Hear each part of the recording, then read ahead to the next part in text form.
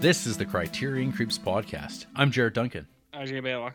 And we're just two guys who have no other choice now but to creep our way through the Criterion Collection, one spine number at a time in order of release. This week, we're heading in for our lobotomies as we watch Spine 301 in the Criterion Collection, Jane Campion's An Angel at My Table from 1990. But first, RJ, do you hear that sound? It sounds like a dingo, potentially a wallaby of some sort. I can't quite place it. What is that, Jared? The faint hint of a didgeridoo?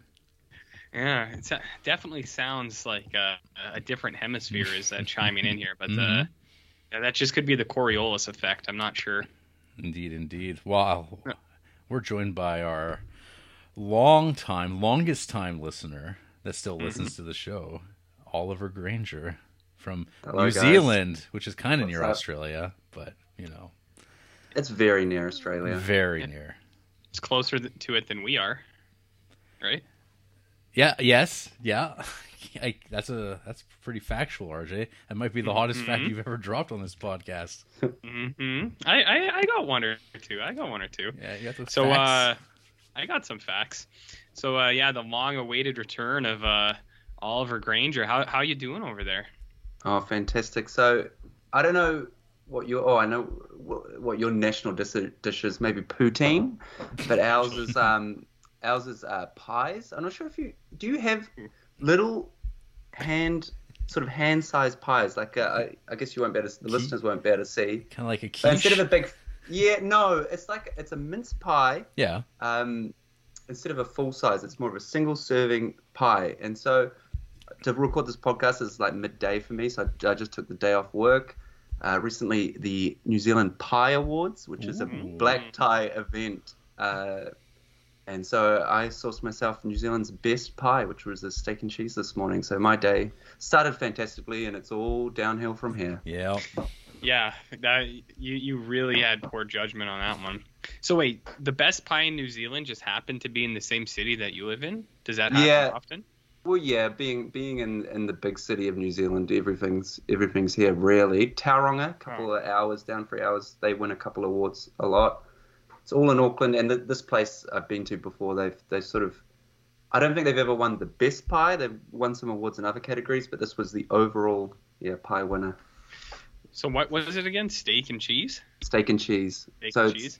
Yeah, so the big it's steak, cheese, and then the awards are given out to pastry, and then in a steak and cheese category, it's the steak to gravy ratio is the most important part.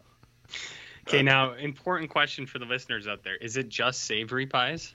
Yeah, so savory pies. There is a fruit category. I'm not sure if they gave awards to it this year, but we don't really do, pecan pies and pumpkin pie, maybe at a sort of New York style restaurant or something like that. But no, here it's all about on the corner next to what we call dairies. You might call them convenience stores. You got a bakery, pies. Oh, yeah, that's our big thing.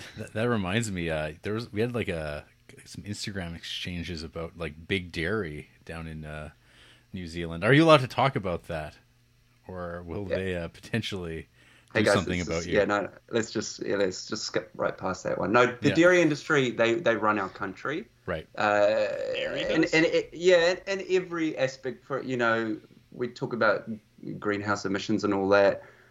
We're a bit slow to catch up, and that's all dairy industry. And yeah, they run the show here for sure.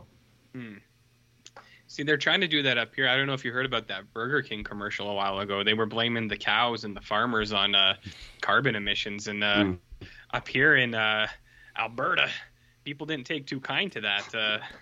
I'm sure you can imagine. Actually, I was going to say, I want to go back to the pies real quick. So, like, how common are these pies? Like, if I came to Auckland, would there just be people eating pies, like, everywhere I went? Like, you could step out of the airport. Some guys got a pie. It's a big tradie thing. So what we call a tradie breakfast is a pie and a V, which is an energy drink, like a Monster or something like that. A big can of V, a pie. The tradies live off that. Interesting. It is not a good way to start the day. Like, it's pretty, at the time, but then instant, that is a brutal breakfast. I mean, that sounds okay. I mean, I've started some days with some pretty pretty rough stuff as well. And I guess ours is poutine, right, Jared? But I don't think if you came here, I don't think you'd see people just eating it everywhere you went, unless you were actually at a restaurant. Not a lot of street food poutines. Not in Creepsville, at least. So what's your big street food then? Do we have one? Not here. Our city's not big enough. Our city's all old people, so we don't have a lot of street food. I mean, I guess poutines, hot dogs. When people get like super like fucking loaded at the bar and they what is it? Was it Skippies or something like that?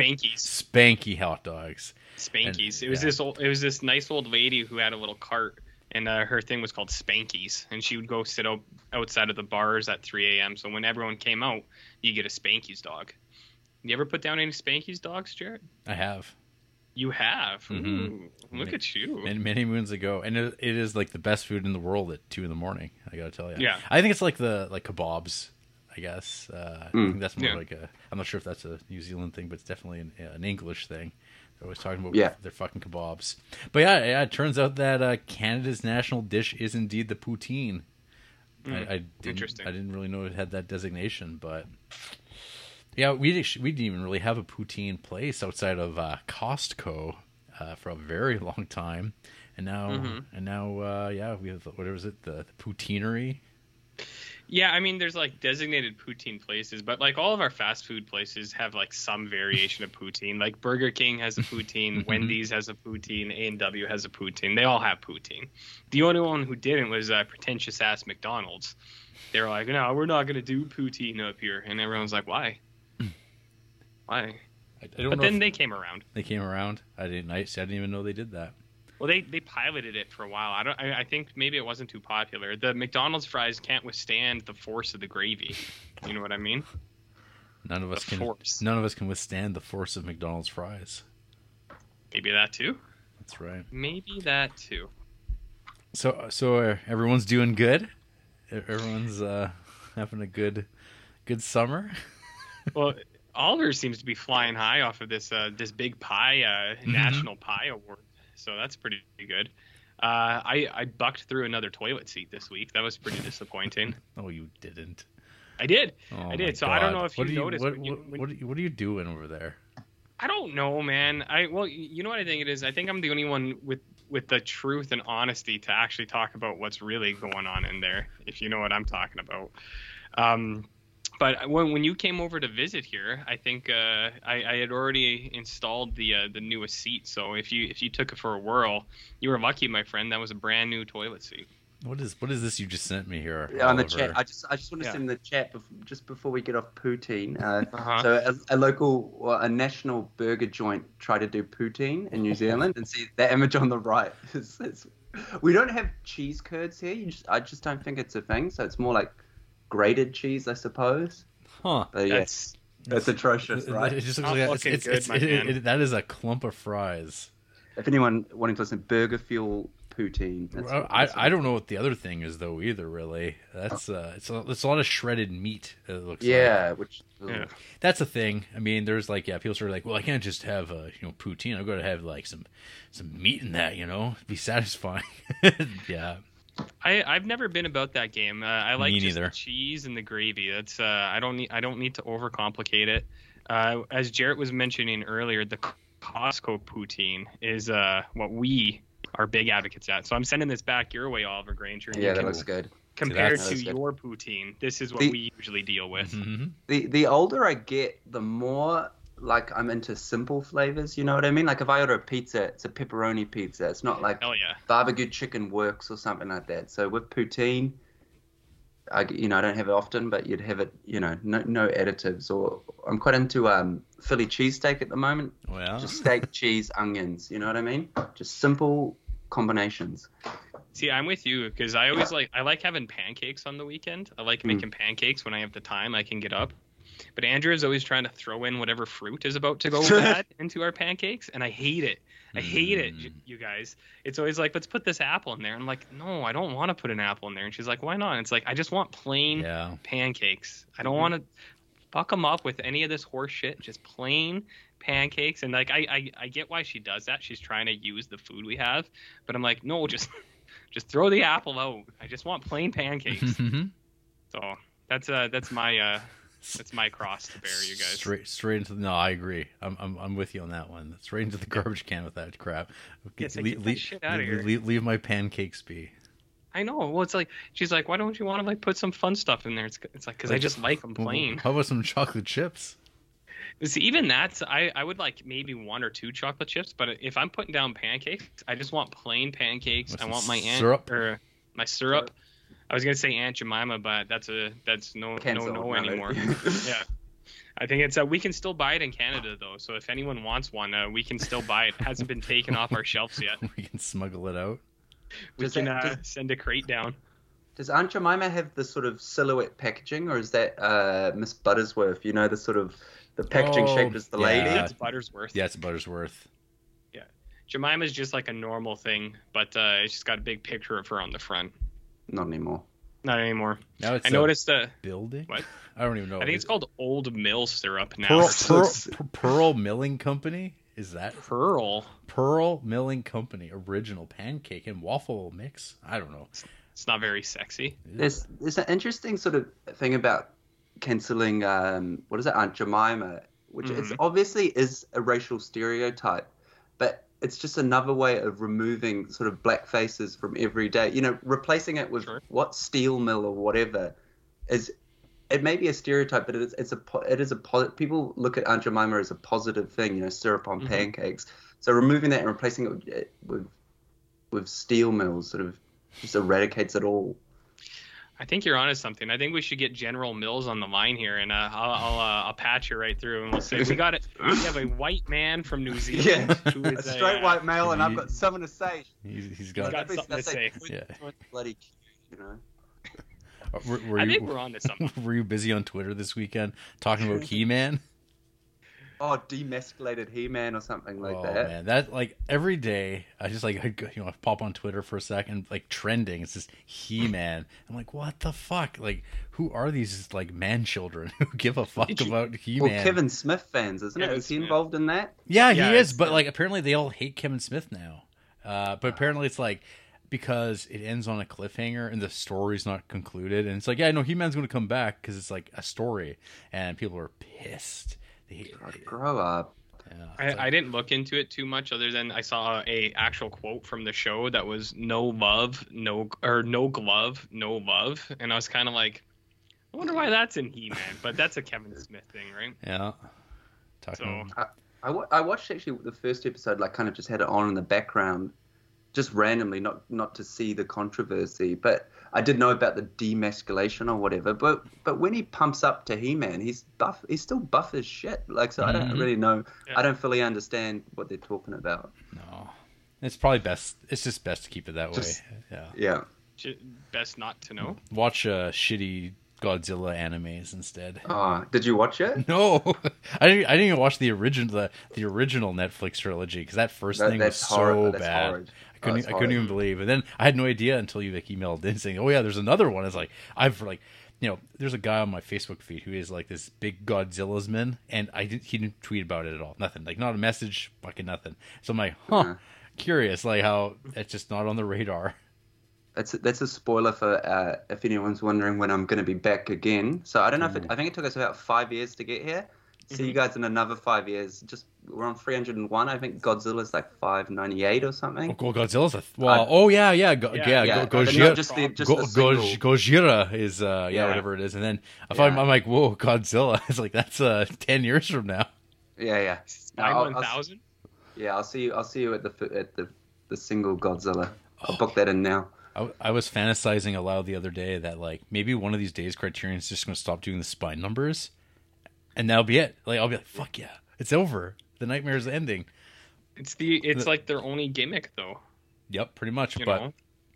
But I think we've clearly demonstrated it is not a good idea to watch these movies in spine order. Because I mean, it's completely arbitrary. There's no rhyme or reason. Like no one planned on any of this crap. It's just like, this is when the movie was ready to go, and we're going to release it in this season to capitalize on like a sale or something like that. And like it's just like, they dump the movies out whenever they do it. That's about it. And so you're watching them, and it turns out you just wind up hating movies more as you go along. So that's what a great success, John.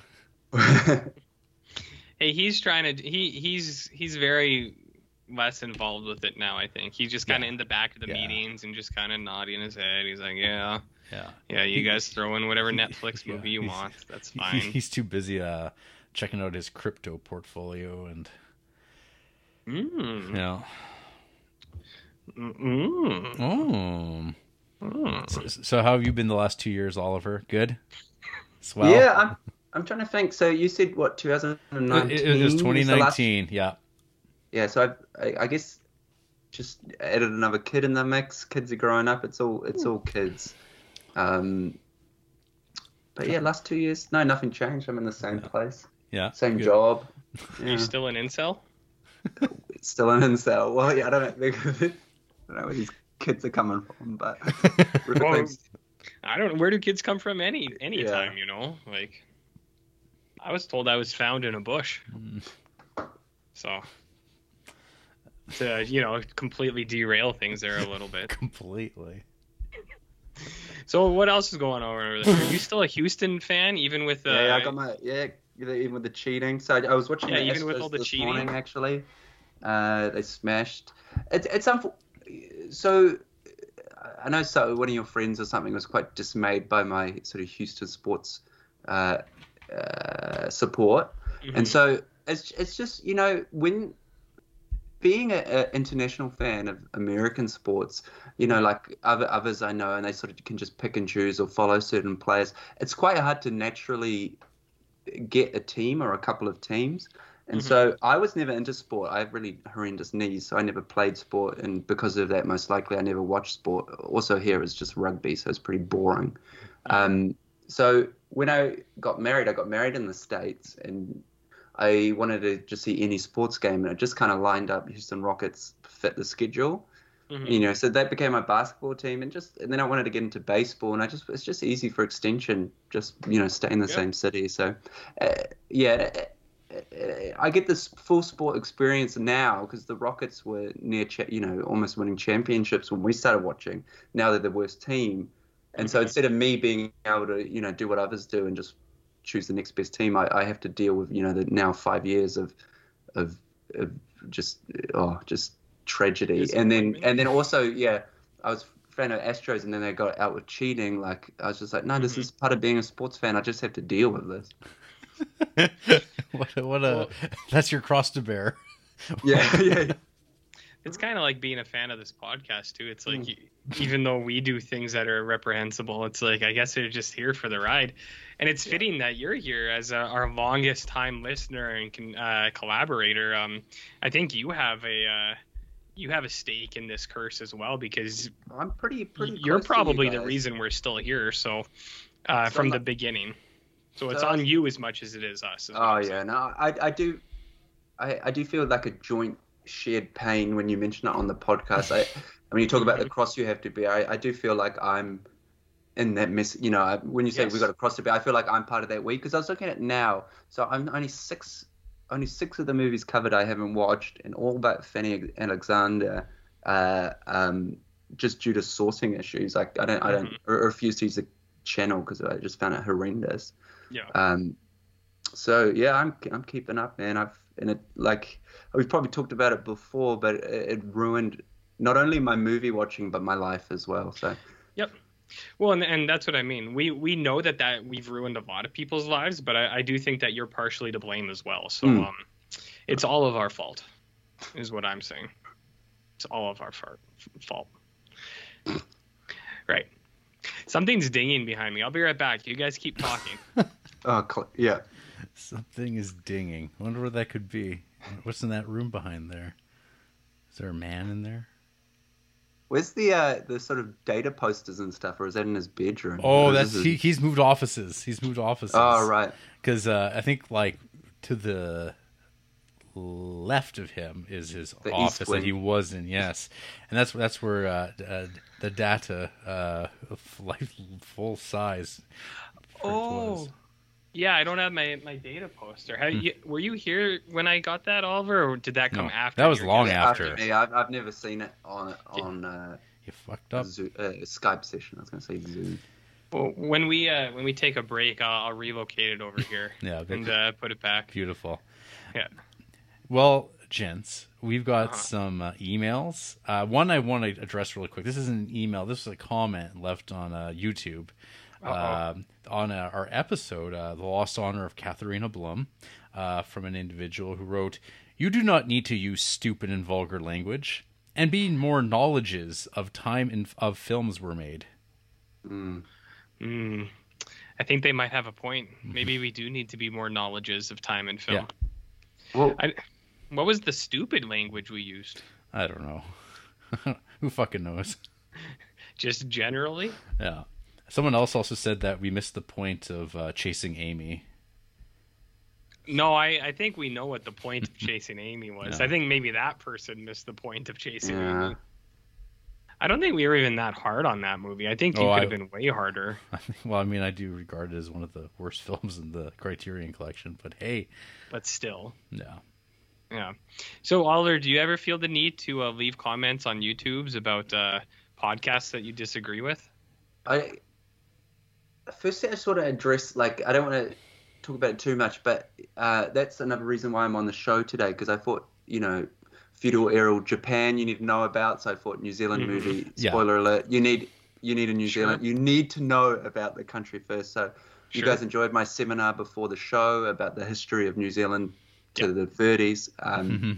But no, so the thing about commenting, and you know how people talk nowadays about how everything's so divisive politically and also online, just everything's so divisive. And I was talking to a friend who's more on the right side than I am, and she said, "Well, she's like, I might be more right leaning, but when people are interacting online, it is literally the far left crazies and the far right. Like, you have to be mentally unstable to be interacting with anyone online, comments, Reddit, all of that. So that's why stuff looks so divisive. You just have to admit, if you have the energy writing this crap out on YouTube, there's something mentally wrong with you." I think we should put that as a banner on our YouTube page. Just like in the about. If you are commenting on these videos, there's something wrong with you. Mentally wrong. Mentally wrong with you. Quote, Oliver Granger, proud Australian.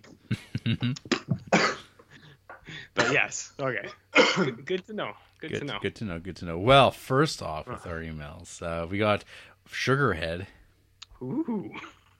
Oh. Baby. with Crikey Creeps. Hey, Jared and RJ. Hope you're doing well, coming off a nice 3-day break from the pod. Happy to report I only had to listen to a little bit of the last episode because approximately 15 minutes in, Jared said, spoilers, that Life Aquatic is really good. And that was all I needed to hear. Thanks. Of course, I'm just kidding, and it was good to hear from the real guy himself, the king of burgers. I know Oliver Granger's a big basketball guy, so I thought I'd ask about the recent NBA Finals. How did you all feel about the Bucks winning? Is there any hope for Chris Paul to win a championship? And does anyone care about Chris Paul, really? Will Giannis be the greatest of all time? Have a great time watching Crocodile Dundee this week. I hear it's a pretty good show. Regards, Sugarhead. So, Jarrett, do you want to take the basketball question, or should I? I'm going to pass it to you. Oh, look at that. Lingo. Wow. Chris Paul was on. I'm glad we already talked about Houston sports. So Chris Paul was on the Rockets for 2 years.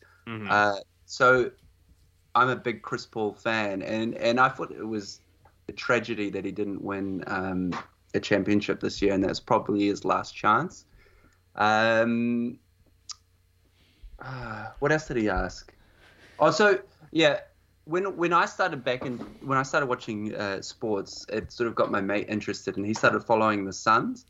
And at the time, Houston Rockets were the best team, and Suns were the worst. And I sort of threw a bet down. Look, if the Suns ever beat the Rockets, I would literally suck your dick, knowing that it was a pretty likely that I was never going to have to do that. Once it got really close and actually came down to a buzzer beater. So that was a bit awkward. But yeah, so because my mate was a fan of the Suns, I started following the Suns into the finals. Last year, I basically didn't watch any sports without the audience. It just felt shit. And also, it's probably talked about on the show as well. During COVID and lockdowns, listening to sports stars whine about, or not even whine, or sometimes positively say, "Oh, we're all in this together." It's like bullshit. You're in your $1 million mansion like having the time of your life, and we're all suffering. So yeah, I basically, after COVID, I stopped following any sports stars because I couldn't. Their content during lockdowns was just horrendous. But yeah, no, I was a big. This year was really. I think it was one of the most exciting. I've only been watching basketball since 2017, but I thought it was one of the most interesting championships. It was marred by injuries, unfortunately. It was basically whoever's team got the least injured made it to the finals. But yeah, I was rooting for the Suns heavily. So on saying that, I don't follow Giannis that much, but I know he's a Greek player, and he resembles everything that people think's great about the NBA. A foreign player coming from nothing, rising up. He stayed with the same team through a lot of shit. His trade talks early, a couple of years ago, and he stayed with it, did it, and I'm glad for him. So yeah, it was a really exciting finals this year. Do you think, being from Greece, do you think that Giannis needs to wear more gold chains during basketball games potentially, or do you think it's the right amount that he has? Oh fuck, everyone. Oh man, everyone in basketball wears gold chains. So I feel like Giannis is more of one of those humble. His foreign roots probably makes him a little bit more humble in the league, and so I got nothing to say, and I'm not being brought into. I'll talk about the Italians and anything else. I don't know enough about Greeks. We don't really have them here. In Australia, they do. Huge Greek problem. Oh yeah. Well, they say it's never racist when it's against Italians, and I feel like Greece is like just close enough. It's like a half brother. They're kissing cousins. They're kissing cousins. Gold chains, olive oil, all sorts of stuff. Whatever you need, it's all there. It's all in the name Greco-Roman. It was butt naked, that kind of wrestling. Mm-hmm. Yeah, I had a teacher when I was in high school who was always like, "We'll settle this Greco-Roman wrestling," and then it wasn't until later on in life I was like, "Wait a minute, that wrestling was naked." I was like, "What was that guy talking about?" I never found out. Oh dear. So we're still dating to this day. Next email is from Dylan Frogert. Ooh, he's on a streak. Or as he signed off here, the Froag. Ooh, not sure what that means, but okay. I like it. Nonsensical ramblings. Howdy, boys, and Oliver. Thanks for the Dagon recommendation, fellas. I enjoyed it quite a lot. Impressed to see Life Aquatic at the top of Jarrett's list, but not the top of RJ's. Not even above Tenenbaums? Well, I think I kind of mentioned on that pod. I do think Tenenbaums is a better movie. I do like Life Aquatic more, but I don't know. I don't know. My list is a farce. There's like 300 movies in there. Half of them I don't remember watching. That don't go off of my list. It's made up. Does this mean you're trying to be more objective in your rankings, RJ? As you mentioned, thinking Tenenbaums is a better movie, or have I finally descended into the depths of incurable insanity? Anyways, question for Oliver. What's your favorite kind of sandwich? Beautiful. This reminds me of you had that guest on once who just couldn't handle the food questions, and he sort of wanted to skip past them, and I was like, fuck the movie talk, it's all about the food questions. All right, I guess I'll go with my Australian roots. Do you guys have Marmite or Vegemite over there? Yes. It's not commonly eaten, though. It's there. It's an option. Yeah. So Vegemite cheese and chips as well in a sandwich. That is fantastic.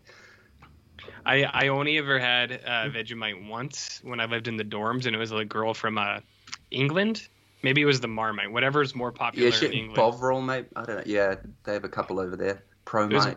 One of those, and I thought it was real gross, and I've never eaten it again. Maybe now that I'm older, I would like it more. But yeah, I think you can buy it here in like the import grocery stores, like the Asian supermarkets, like one like that. But you don't see a lot of it. A lot. So that's a gross sandwich, but okay. Mm-hmm. It'll be in the international aisle at Walmart. Yes. Yeah. Right beside like the Tabasco sauce and the like bubbly water. I wonder if in the international section at Walmart in New Zealand if they have Prem. Nah, I never heard of Prem. Our international, we don't have a Walmart either, but our international section is mostly like, say, American foods, and it's like Pop-Tarts and Ooh. Dr. Pepper, that kind of stuff. Nice. You big Dr. Pepper guy over there? Yeah. I think I mentioned Yeah. before, Dr. Pepper is my jam. So I don't do sugar. So finding I mentioned my perfect day today, finding getting the best pie in New Zealand. But another perfect day is if I went into a store, they had either Dr. Pepper Zero or A&W Zero. Something like that would, like, if you find it randomly here in a dairy, my God, you just know it's going to be a good day. Yeah, I can sympathize with that. When you go to a place and it has exactly what you want, it's a good feeling, and it doesn't happen very often. So that is good. That is good. Dylan concludes, never even heard of the film from this week, but it seems to be mostly well received. So, good luck with the show. Try not to bully Oliver too much. the Froag. Oh, I have never bullied Oliver, not personally or virtually. Mm-hmm. It's just a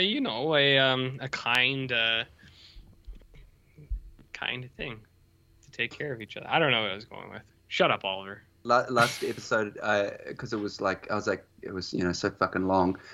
When it first came out, I just skipped to the end to be like, oh, what do they say about me?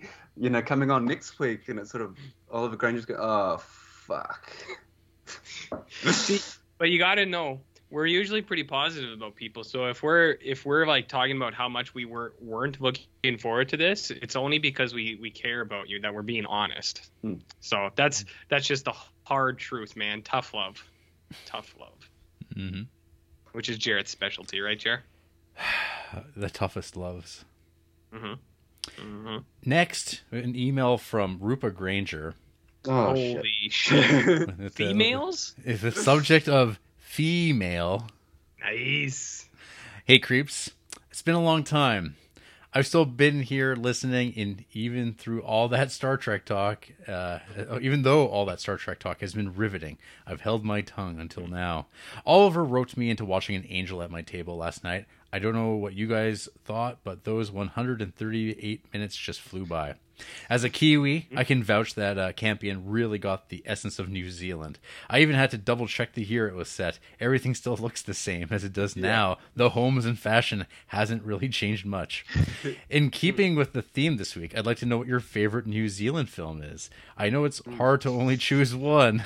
Mine would be Eagle versus Shark. Until next time, Rupa. Well, it's so nice to hear from females. Like, what a rare treat. I don't know about you, Oliver. Do you get a lot of females in your life? Just the one emailing in, and then the two girls, our two daughters. That's it. That's all I'm allowed to be around legally.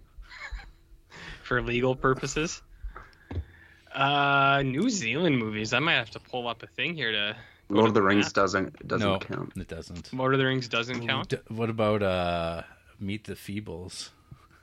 That definitely counts. Well, see, the one I kind of stand for is Killer Sofa from 2019. This like the inanimate object like movie that everyone seems to think is a piece of crap, but I was like, this is fine. Like, I don't know, it's like a free movie on a streaming platform. It's not too bad, and the absurdity of a killer sofa, it worked. You got to play it as straight as you can with a little bit of a sense of humor. I thought that was good. I'm rolling back from 2019. Oh, I didn't realize Deathgasm was New Zealand. Yeah. Uh-huh. I'll while you're looking, I thought this question might actually come up by someone, and so my recommendation is called The Navigator: A Medieval Odyssey. I have heard of this movie. Oh, it's so good. So it's about 14th century. I mean, when you're talking about 14th century, past like the 1800s, it could be any time. You know what I mean? Yeah. You have no idea. So it's sort of a village in England trying to escape the Black Death, and somehow they get pulled in a wormhole and brought to 1980s New Zealand. So it's like fish out of water, 14th century dudes interacting with 80s Kiwis. Yeah, it's a good premise, but like the director is sort of our version of course, all the names are going to escape me. Terrence Malick, cinematography wise, it's my hard recommendation. Vincent Ward. That's it. Yeah. Yeah, I'm a big Vincent Ward guy. Yeah, he's one of my faves. Um, That does sound cool though. Roger Ebert once hailed him as a true visionary. Yeah, he's top notch. Like, if you like Terrence Malick, you like this. Like, sort of, don't worry about the story. Everything looks beautiful, and I mean, I think that's fine. I think I'm gonna go with what Sugarhead said, and I think Crocodile Dundee is probably my favorite New Zealand movie. Right? That's probably fair. Mhm. I don't know, half of these movies that are like a claimed lot of that co-productions. yeah, like some of these, it's like there's no way that was filmed in New Zealand or like is from New Zealand. Like Turbo Kid, wasn't that a Canadian movie? I'm pretty sure. Yeah, I think the producer, maybe he was a New Zealander. If I got that right. Well, yeah. Then there's like things like the Tommy Knockers, which was filmed in New Zealand, but it's U.S. production. Which, I mean, I would have never guessed that. I'm gonna go with the entirely New Zealand-based Bad Taste from Peter Jackson, Yeah, because that's like filmed and from actual New Zealand people, right? and that's before he screwed up our entire film industry with Lord of the Rings as well. So, I mean, hey, you to make an omelet, you gotta break a few eggs. Am I right, Oliver? look, I love Lord of the Rings. I don't even know enough to know what I'm talking about regarding the film industry, but I know sort of tax breaks for big American companies kind of screwed everything up for local. I thought the Quiet Earth's pretty good. Yeah, that's a classic. No, they exist. They're out there. There's probably there's probably just as many good New Zealand movies as there are Canadian. No shit though. Like Australian movies are on another pile. Like, I like New Zealand movies being a New Zealander, but as far as a country producing really good films, Australia smashes us. They make some fucking mean movies. Like The Plumber. Mm-hmm. Yeah. Oh shit, that was good. Yeah. That's Australian, right? Yeah, that's correct. Yeah. I got one, guys. I got one. Yeah, I'm gonna say Bad Taste because I feel like a bunch of these other movies I have in here, I don't think are genuine New Zealand films. But like ABC's Death might be in the list or something because it was produced by a New Zealander. This is what Letterboxd is telling me is from New Zealand. The Last Samurai, District 9, which is 100% a South African film. I think Weta was involved in Last Samurai was filmed here. Oh, okay. Well, maybe I'm wrong. I don't know. Slow West. I don't know if that was filmed here. That one was. Mm-hmm. Yeah. I thought it would all be filmed here. You know, because we're like one of those tax havens. You come over, film a movie for cheap as, and it's like happens in Canada, right? Oh yeah. Yeah. It's what was happening here right now with that place beside us gets filmed stuff all the time. Like they were filming that show last week, and then they did Ghostbusters there, like the new one coming out that the preview just came out for. That was filmed in the same place. Interstellar was filmed there. So like if you want the end of the world, you'd come to Creepsville because we're already halfway in the grave apparently. We got the same things. Sweet Tooth was all filmed based in my city. Right. Yeah, just if you want some derelict sort of buildings and things like that. Yeah. But your kind of derelict post-apocalypse is where nature has retaken things and is regrowing. Our apocalyptic stuff is where it's just dust and there's no life. And so that's your apocalyptic movies were post-apocalyptic movies. Yes. Yeah, exactly. Yours is where the world is like rebuilding and renewing, and ours is where everything is still shit. And that's just our daily life. Yeah. And that's okay. Yeah. Next up is Shane Gordon with an email. Killer Whale Me. Hello, creeps. Not much to say today. Just trying to get you to 10 emails so that lazy guy RJ shows that he can read. Oh, you don't. Lazy. Didn't happen, Shane. Sorry. There's no way with 3 days notice you were going to get 10. No, not a chance. Yeah. I mean, 3's impressive as it is so far, but yeah. I believe you asked how we would want to die in the ocean or something like that. I just wanted to say that I would want to be kayaking in the ocean off Vancouver Island and get taken down by a pack of free willies. I believe that would be epic and newsworthy. Just looking for that 15 minutes of fame we're all chasing.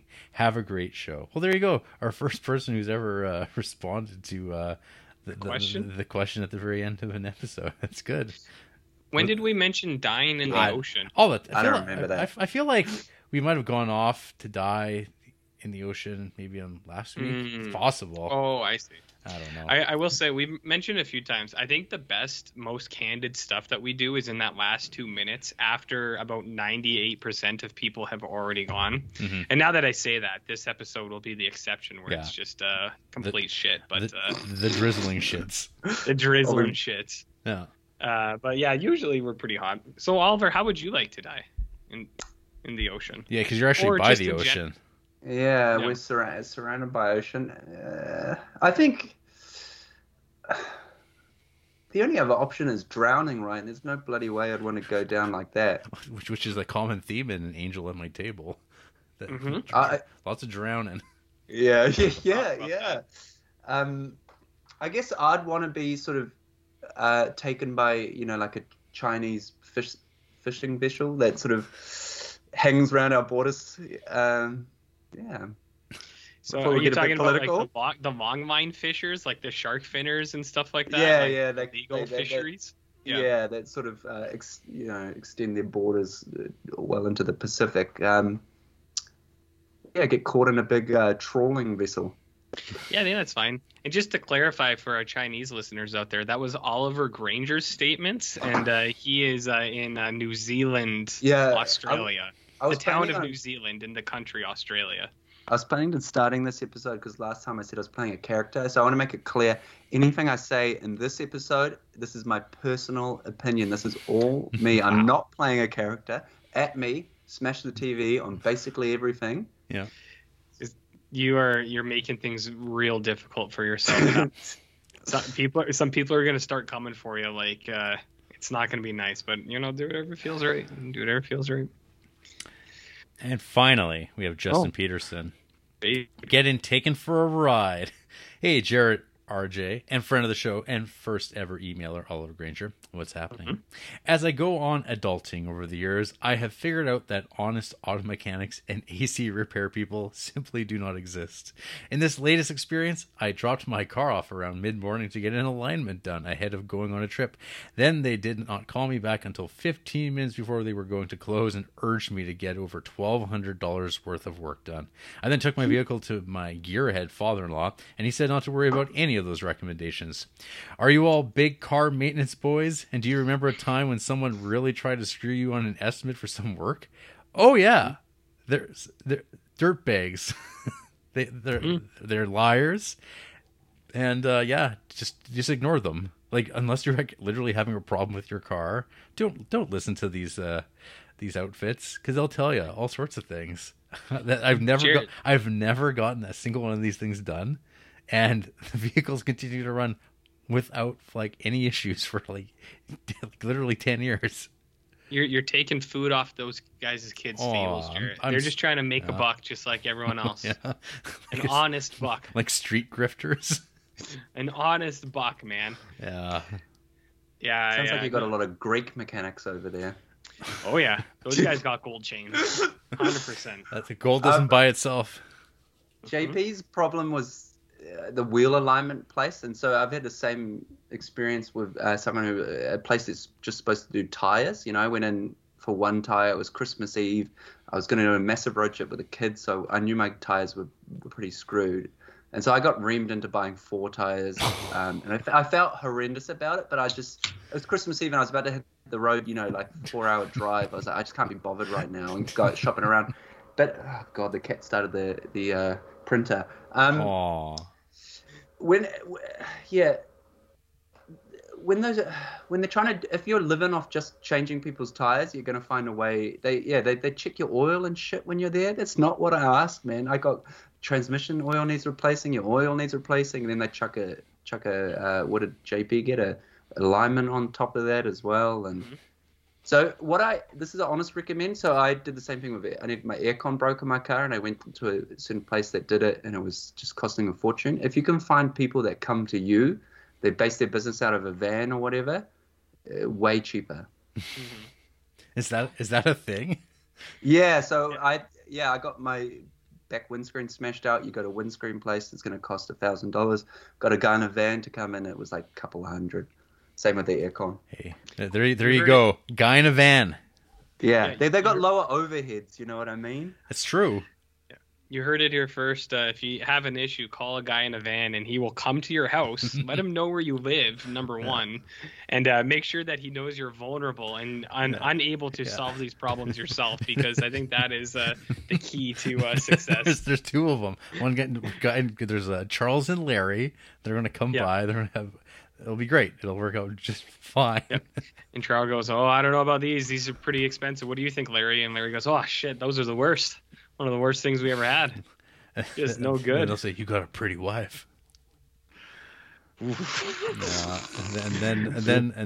it's all downhill from there. Very questionable. So that's some free advice. That's some free advice from all of us. Sure, from you guys for sure. Yeah, RJ too. Yeah, I don't fuck with any of that shit. No, that isn't a thing here though, right, RJ? Not that I'm aware of. I mean, guys in vans coming by and like fixing stuff up. I mean, there's like phone numbers that are attached to people. AMA will do that. Yeah, they have a registered company. Yes.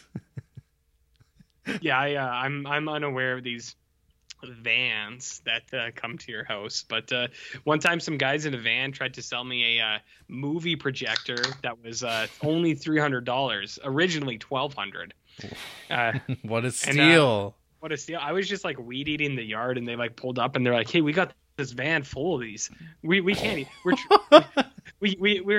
got to get rid of them." And I was like, "What is this?" And it was just like like when people would project onto like a bare wall or something like that. Yeah.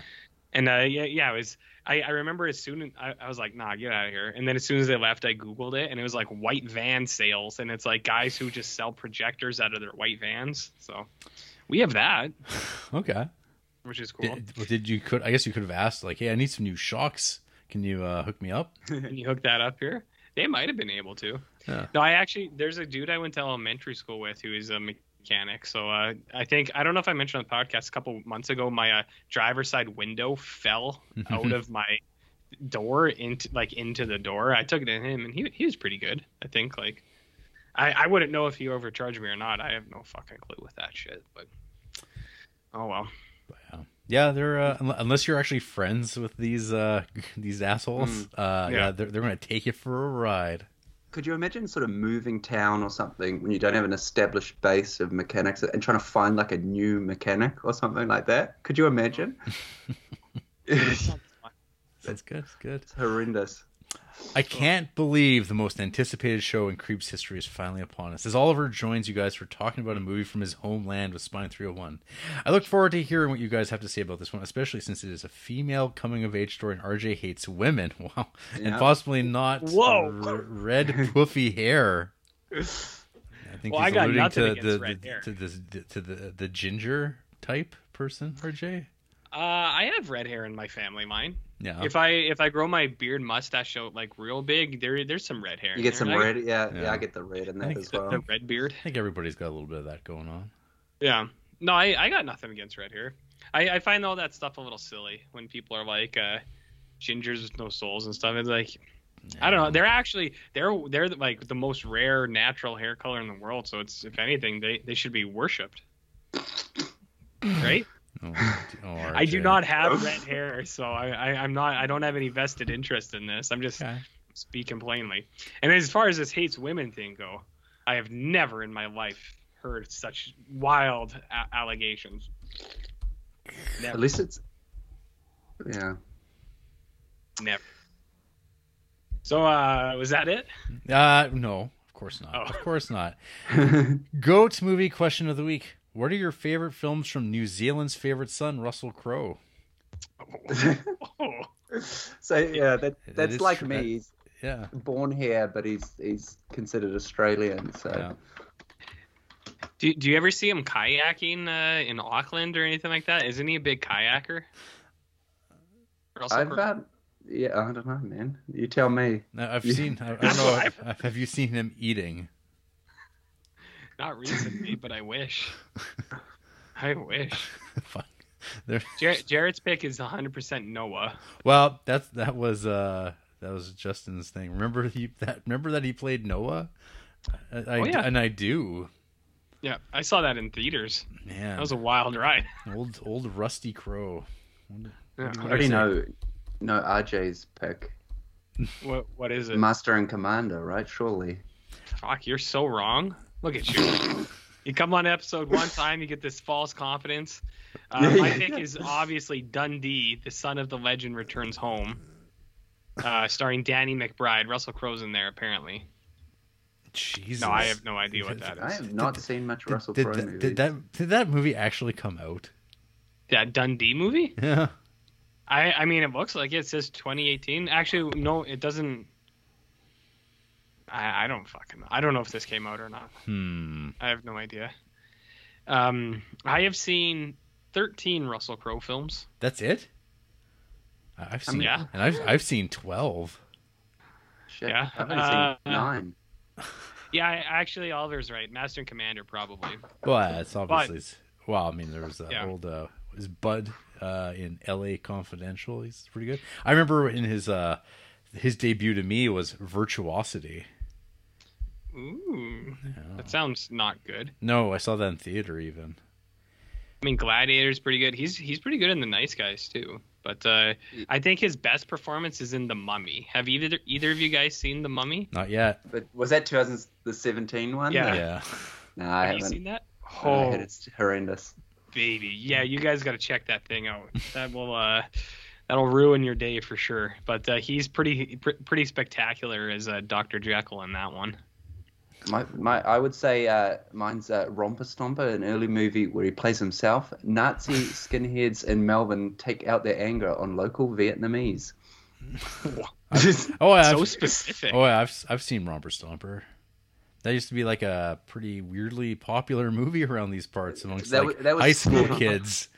That was sort of a Fight Club style movie. 100%. Yeah. Yeah, I really relate to the main character.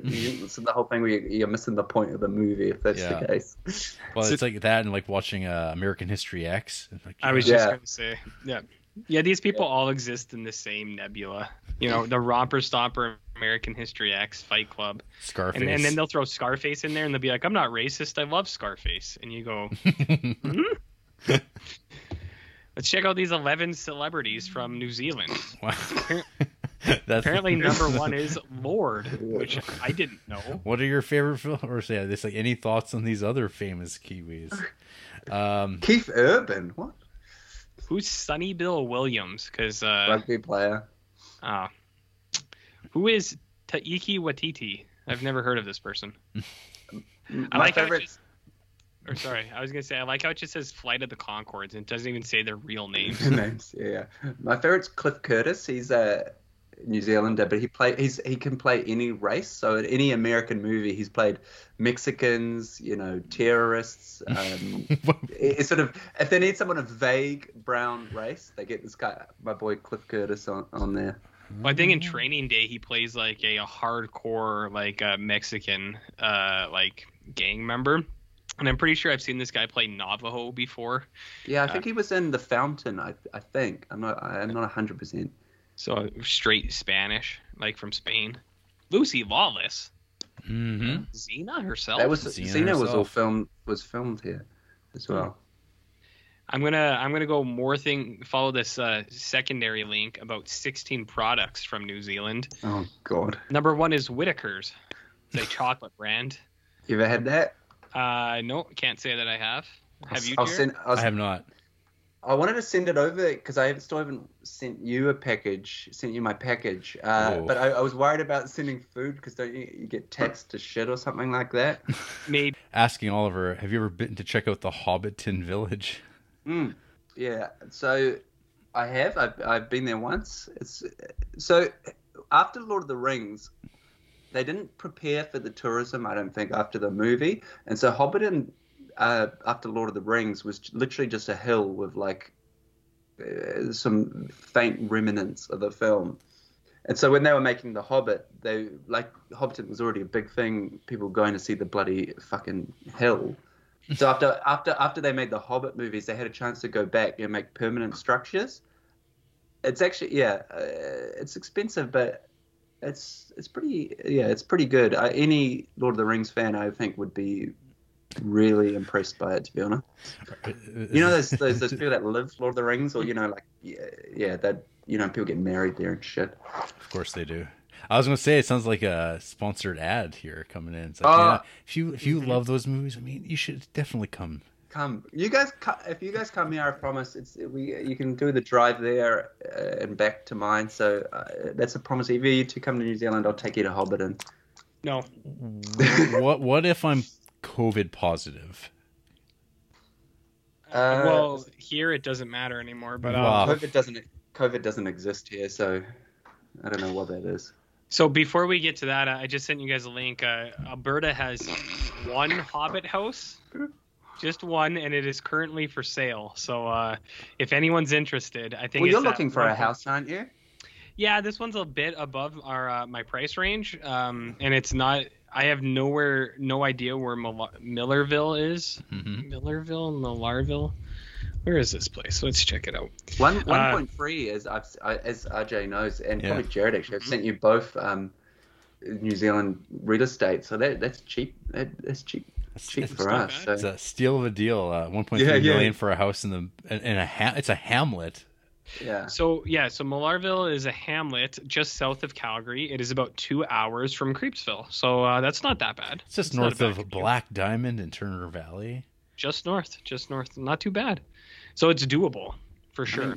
Calgary's in the middle of nowhere, so 2 hours south, 1.3 million seems a bit steep. Yeah, it's we got a lot of space up here. Mm-hmm. But what Jarrett was talking about is our government decided today. I think the first place in the world that ended the pandemic. It's over. It's an endemic. It's done. We're done. They said if you test positive, you no longer have to isolate. You do whatever you feel like. It's recommended, but that's it. Still recommended, but not. It's not. You're not legally required to anymore. So they dusted their hands of it. They say we're done. It's over. It's done. Yeah. Good job, guys. Well, it's the best summer ever here. I don't know if you know about that. That's what our premier keeps telling us. Best summer ever. Yeah. Best summer ever. So I got for all you internationalists. I do want to mention last summer for us because we're obviously opposites winter now, but summer for us previously, so it's like December, January, February. It was pretty bizarre, for us because we basically locked down 2020, sorry, for 8 weeks or something. That was that. We had a couple of little lockdowns after, and so it was. COVID for us has been so weird because we were sort of just having these summers of, just absolutely beautiful summers, and everyone's mixing and mingling and then watching the world sort of burn. A sense of I've never felt nationalistic before because I don't think it's a good thing, but there was a little bit of Kiwi pride there. Well, on the flip side, we hated you sons of bitches. Everyone in Canada is we were often told that it didn't work, like COVID zero, it wouldn't work. Yeah, and that's what they would just say. And you're like, well, what about this? No, it didn't work. Yeah. But it did. It worked. It did work. But no, it worked well actually. Yeah, and because we were talking about house prices, we were expecting sort of the economy to go shit, and then we have chronically low interest rates at the moment. Mm-hmm. I was expecting that to carry on, but we did so well that everything's starting booming again, so everything's rising up, and it's like, shit, no, slow down. It's like us too. Ours went right up. And our cost of living is going to be really going right on up because a conversation, like we're at the store, one of the distributors emailed us and like everybody on this chain email saying, "Oh, hey, our costs of everything are going to be increasing by 12%." And then just shipping, everything. Well, so then, so the owner, he was talking to one of his other distributors who's kind of in a similar business and had mentioned this increase, and he went, "Oh, thank God," because I guess this guy got one of those shipping containers of like product from China, and that would cost $1,500 for the shipping container use, and his next shipment cost $10,000. Yeah. So that's an increase. So yeah, it's just everything's going to go up. So he's like, and this is for like a little remote control car. It's like going to cost $9 more to bring in. Let alone if someone's like bringing in like furniture or like large items. It's like like like a microwave, just the cost of like things like that, or ovens. Yeah, fun. Oh man, Capitalism, am I right, boys? It's too sweet. Too sweet, man. Way Just, too sweet. Justin continues. So, I saw Tremors 5 the other day, and it was surprisingly great. When are you guys going to do that Tremors special? And what other horror franchises have shockingly good later sequels? I'd like to do the Tremors special anytime. Anytime Yeah, Jared I'd would. be Tremors is good. I'll join you on that. I did that. I think most horrors have this sort of turnaround at the 5 point, don't they? Like, we're going through Friday the 13th and Halloween at the moment. Halloween's getting worse and worse, but Friday the 13th, Friday the 13th, have quite a couple of real good late entries. Not late entries, midpoint entries in the series. Yeah, 2, 3, 4, I think are like they all improve. I would say 5 is the weird one with the ambulance driver, but then like 6, I think it's like 6 or 7 of psychic power stuff, and it's kind of goofy, but it's fine. It's decent. I don't know. Horror. I'm a big Jason X fan, so of course you are. Because it's probably the first one I watched actually. You know, as a teen and those, or not a young. I'd be 12 or something, and then, you know, the sexual nature of those slasher movies sort of hits you hard, and it's the space shit as well. Yeah, that ticked all the right boxes. The what nature of those movies? Can you say that again? Sexual. Oh, okay. Sorry, I just needed clarification on that. I wasn't sure. Erotic. Erotic. Yeah. What's the most erotic horror franchise, RJ? The most erotic? Yeah, Leprechaun.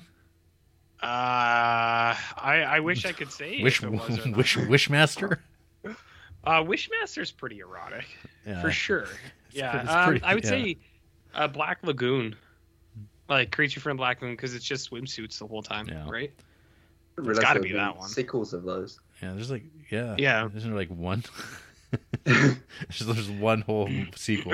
Just the one. Yeah, that's the most erotic. Well, I mean, you could say The Shape of Water is a spiritual you could sequel. Say that.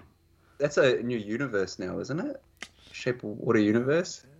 Oh, fuck. It's everything's a universe now. I think, right? It's we just live in GDT's world, you know. Yeah. I know him and Kevin Smith. Apparently, where's his universe? Demasculated He-Mans. That's where it is. Yeah. I think there's another name for those.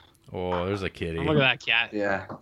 Yeah, this is the cat podcast. Mm-hmm. Always has been. Yeah, causing mayhem. Be. Foodie question of the week.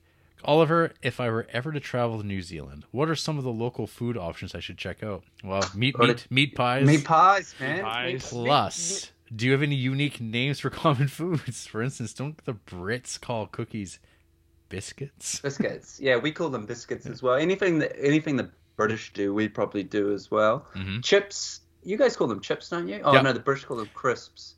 Yes. You're talking about hot dogs before. I don't know. We call those American hot dogs because our hot dogs are corn dogs. So what you call corn dogs, we call hot dogs. Good hot God. Dogs in a bun. This is troubling. That's one's too hard to mention because you know what I call them is what I call them. So I don't assume anyone calls them anything different. Yeah. But we've talked about pies, man. You come to New Zealand, I'll take you to Hobbiton. We'll get pies on the way. Beautiful. It sounds a lot more threatening than I think it was. We'll Someone turn into Wolf Creek. Yeah, I'll take you to Hobbiton. We'll get pies. Just clenched teeth, just fully going for it. Very scary. All the meat from them pies are made from the tourists, RJ. Well, where else do you get the gravy? You know what I mean? Game talk. How about those Tokyo Olympics? Do you check out any of the events, and which events would you want to compete in? I have always enjoyed watching women's gymnastics, but I prefer Winter Olympic events. Like hockey, snowboarding, and bobsledding. I could see myself doing road cycling in an alternate universe where I'm a world-class athlete, or hell, some of the water polo and curling competitors just look like normal people. Does that mean they're just like fat? Well, water polo looks crazy hard. Yeah, I think that's one of the toughest ones. You got to be sort of triangle built for water polo, you know. Oh yeah. So this is where the podcast sort of parts where it sort of creeps into my real life. And so after we did, what was that one called? The Tokyo Olympics 1964. Yeah. Yeah, and then RJ mentioned the cat killing. So I'm sort of, did you know in the 1964 they killed all those cats? Fuck the Olympics, man. Cancel them all. Like, you look at it, historically, Rio de Janeiro, was it? They kicked all the locals out. There's Olympics have done nothing good. It's a blight. Cancel Olympics and keep it. You've got your fucking water polo international championships. It's its own separate thing. Keep those sports. Keep your international competitions separate from the Olympics. Fuck the Olympics, man. They should have been cancelled. We all know that, and not just this one, for all time. Hell yeah, I agree. Fuck the Olympics.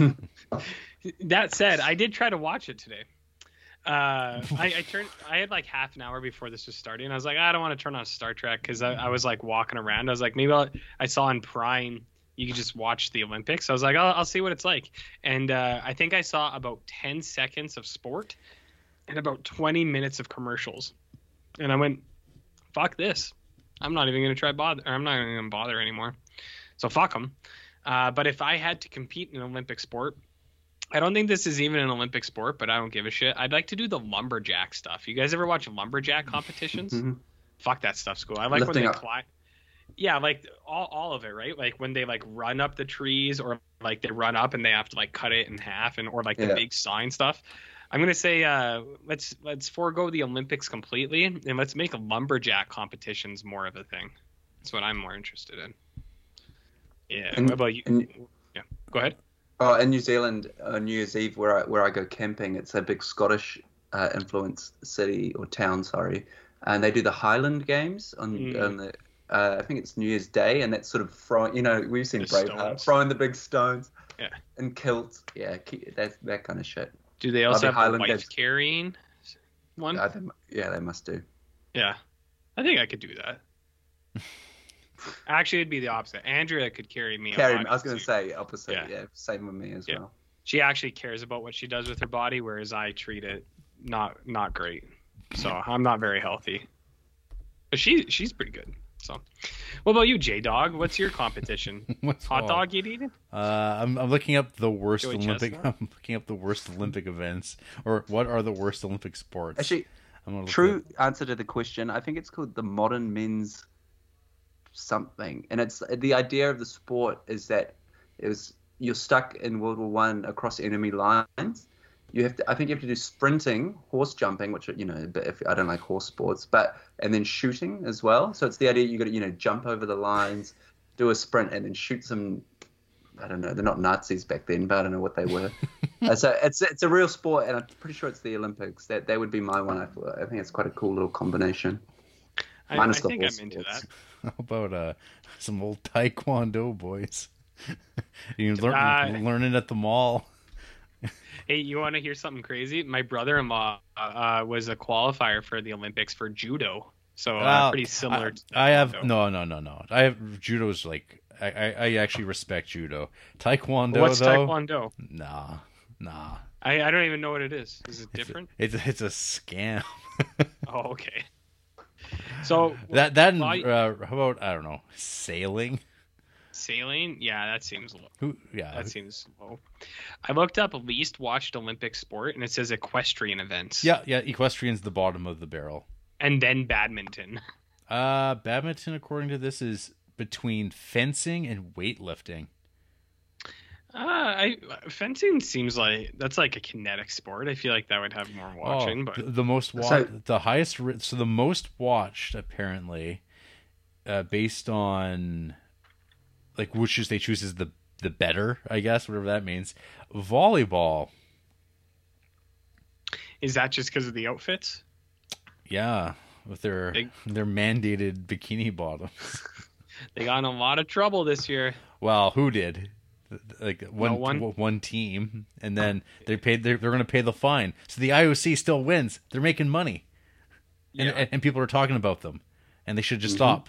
They should Hey, just. we're talking about it. I know. So the sport I mentioned is called modern pentathlon. So it's fencing, yep. swimming, horse riding, and shooting, then running. So I mean, minus the horse riding, I think it's kind of cool combination of sports. That's like being Batman, kind of like you're a jack of all trades. Batman rides a horse. Yeah, if you can do that, you can escape from World War One across. So why not horse riding? You know me. I'm with you. That horses are scary.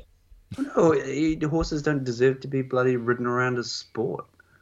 I mean that too, yeah. Horses love running, but I don't know if they love having a dude on people their back. on top of them. Nah, yeah. Here in Australia we do the Melbourne Cup every year, and it's this big thing, and you watch the horse racing, you get wasted, and it's just it's disgusting. Yeah, I agree. Horse racing, greyhound racing, anything that involves animals for sport is pretty gross. They're trying to cancel greyhound racing here. It's probably not long to go. I think we still have it in some pockets. The States for sure. They have fucking everything. Like in Simpsons episodes. That's only like about greyhound racing. Yeah, that's like they used to do it here, Jer. Well, yeah, I know, but like I've never seen it outside of cartoons. Like I don't even know I've seen like a clip of it in real life. It's so weird. If you go hang out at the casino here, Jarrett, and you're just walking by, there will be horses and greyhound racing on the screens. You'll see it. It's not just guys standing in the parking lot. Like, hey, you want to watch dogs racing? It's just like, what? He's like, yeah, right over here. Just follow me down this dark alley. But it's on a portable DVD player playing a DVD. You're like, wait a minute. That's when they just sap you, and then they play. Then they bring you into the van. With a sock full of quarters. And then they go fix your windshield. We'll make room for you. Oh God, I don't want either of those. Finally, Justin concludes. Finally, for the second week in a row, I want to welcome someone in the Second Timers Creep Hosting Club. Have a great show, Oliver and company. Looking forward to. Oh, no, you finish. Okay. Looking forward to hearing who will be guest hosting on the show next. Wink. Because it's Justin Peterson. Because he's number 3 of 4. Before I forget, because your podcast runs too long nowadays and I zone out quite a bit. Yep. Has Frank emailed in like the last year? Or is it? No. It's been a while. So Frank, this is a call out for you, boy. I haven't heard from you. He's still posting on Instagram, posting his mean drawings. We miss you, Frank. We want to hear from you. Actually, I did have someone mention he was doing that thing where he was taking it was like, say 6 characters, I'll draw them. And I know Sugarhead dropped the Jay Leno, and I think it was like the most liked comment. But as to date, as of July 28th, no Jay Leno picture. Yeah. So I hit him with a quark last time we did that. I was going to hit him with... that was good. I was going to hit him with Nog or something, just make him just draw Ferengis the whole time, but I missed out. Well, so the last time Frank emailed in was June 3rd, 2020. Shit, man. Come on, so we're boy. over Where are you? here. My hope is that he, like Joshua Fraser, has decided, you know what? I'm done with the podcast. He's outgrown Move on. us. Actually, he's younger than us, right? Yeah. Good boy. Move on. But maybe they don't have internet in Costa Rica or Puerto Rico or. Yeah, he did. Yeah, it's one of those. But yeah, you're right. He's a young guy. We have nothing left. Yeah. We have nothing, but he has the whole world ahead of him. So. I just hope he's happy. Do you know if he's still listening? Like, is it? He likes those tweets. He likes those tweets. Yeah, a lot of people like our stuff out of obligation, which is what I found out yesterday. Mm-hmm. A lot of people are confused at my posts. Yeah, that was people that was pretty bad. Because it's too specific to the show, and no one listens to the fucking show, so no one got it. Clearly. Yeah, I didn't realize that before, but when people are like, what does this mean? Someone on Twitter was like, this makes no sense. I was like, well, you don't listen. Yeah. Don't listen to the podcast, I guess. I make the show, and it didn't make sense to me either. Yeah, but it took me a little while to get. I never make posts with the intention of you guys understanding it. I don't give a shit about you two. Mm-hmm. It's for everyone else. We're not the target audience. You're not the target. My target's those 5 people that like those posts once in a while. Gotcha. That's it. That's fair. Well, that's it for the emails from all Thanks. But see, that was like 5. That's pretty good for a That's 3 good. day. I was so fucked off with you guys, to be honest, with the 3-day break. I was like, I'm not going to get any fucking emails. You're going to have nothing to talk about. Well, at least the episode's not going to run out 3 hours 50 like the last one, but still. It still will probably. I got enough. We're already an hour and a half in, That's and we fine. haven't even, and we just finished emails. Look at that. Look at that. Hey, you got nothing to complain about. You're here. No, I was gonna say something else, but I forgot what it was. Anyways, no, we always kill time. Even like that one week when we had one email, we were still like 3 hours long somehow. We find ways to make shit up. Yeah. Because people demand like all how long they are. No one ever complains about how short they are ever. No, I must admit, I like the long podcast. Well, I remember some people are like, it's too long. I can't finish it in one go. And it's like, why would you ever finish it in one go? You just listen in like increments. Yeah. Well, because we're listening to 4-hour podcasts, I'm sure. I don't know how much creeping anyone does these days. No. What about Oliver Granger? What have you been creeping on lately? All right, you want me to start first? Do it. While I'm talking about the first film, can you look up Guy Ritchie's newest film? I just want, when I get to that, I just want pronunciation on one of the words, because here in my household, we had a big debate about it. So I'll start with a different film. So I've been going through recently King Arthur? Daycare costs. No. Oh, no, newer than that. So I've been going through, what does it say? Daycare costs are rising. Everything, the cost, like we talked about before, cost of living is rising. So I've been selling off my books basically, and I made a rule I was keeping a lot of books because they were nice looking books. But my rule was, if I'm never going to read it again, I got to get rid of it. So quite a few of them I hadn't read in a while, so I had to reread before I knew if I was going to sell it or not. Okay. So because of that, I started going through Daniel Close's books. I didn't need to reread his old stuff, but a lot of his newer stuff I was pretty mixed on. Yeah. So I read through all his newest books, and because of that, I watched the movie Wilson, because I reread Wilson. Right. The comic itself was way better than I remember. Like basically anything past Ghost World, I haven't enjoyed. So I found Wilson hilarious, and because of that, and some of his other books, I realized that actually parenting becomes a big theme in his books. I think he dedicates his books to his kid, or he's got a kid or something like that. And so I watched the movie 2017 Wilson. This one was impossible to find. I thought it'd be on Netflix or streaming services. I had to find some random download with one seed with Chinese subtitles. I mean, it was pretty middling when it came out. No one watched it then. No one's ever going to watch it again. Yeah. And so the movie itself, with Woody Harrelson and Laura Dern, two pretty good actors, and they worked well in the role. I think everyone, when Woody Harrelson was cast, was like, what the fuck? But he pulled it off all right. The movie itself was just a run-of-the-mill normal movie. The problem with me now, and I hope RJ at least one day finds this, when you have kids, any movies with kids and families and stuff, they just fuck you up. Like we talked about, we haven't talked about, but Shortcuts. If you remember that movie with the kid, the scene the kid dies, like being a father now, like that, just shit. Stuff you could watch old and edgy stuff back in the day, Serbian film, all that crap, and it just go right past you. When you have kids, that stuff fucks you to the core. Wilson certainly didn't do that. The movie was I'm pretty sure it was written by Daniel Close. Like he's listed as he's the sole writer of the film.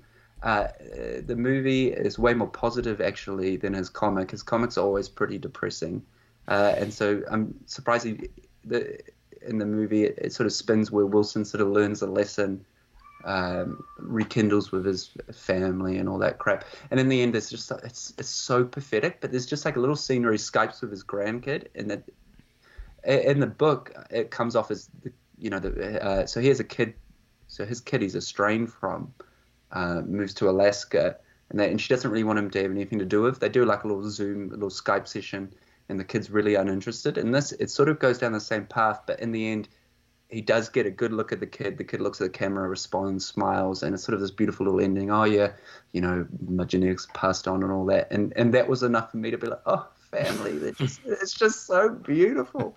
So I saw you guys rated it shit, which is what it deserves. But that's the pathetic thing about being a parent. Is anything with deep parenting themes, like, man, it's when you become a parent. There's a secret club, and one thing that's really good about not so much crying at films, but separate to my review, is that when you become a parent, everyone else is basically a parent in the real world, and you join this secret club. And so no matter what, if I meet someone who I can't stand, I have nothing to talk to, you find this base agreement, or they kind of understand your life and the pressures and all that, and you can sort of join this secret community. So it's something that you would never know until you're in it.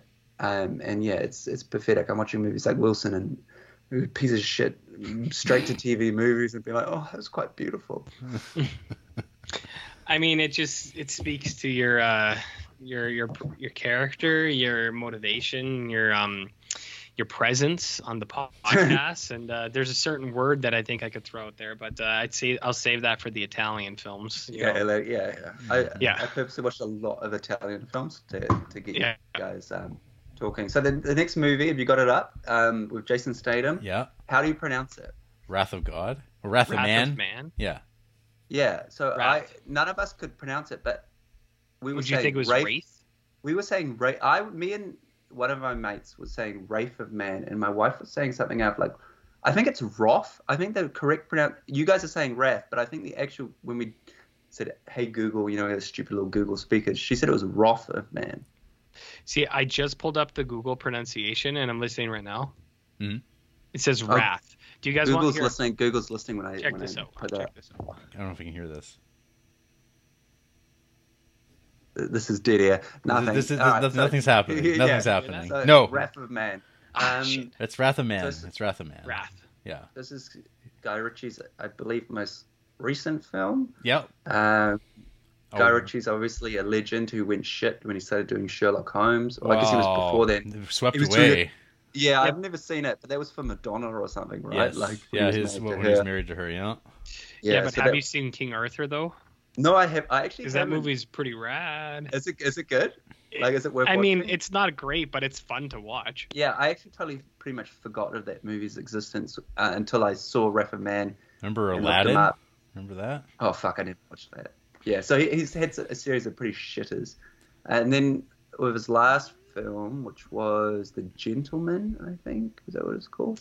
Yeah, coming up here. Like oh, yeah, The Gentleman, which was pretty good. So, you know, we watched a bit of. Oh, and also another one of his shitty films was Man from U.N.C.L.E. That wasn't very good. And so when I watched The Gentleman, I was like, I was surprised this late in the game after producing such crap that he can get back to what he was good at, like a solid gangster movie. Mm-hmm. And so with Wrath of Man, I thought that's where we're heading again.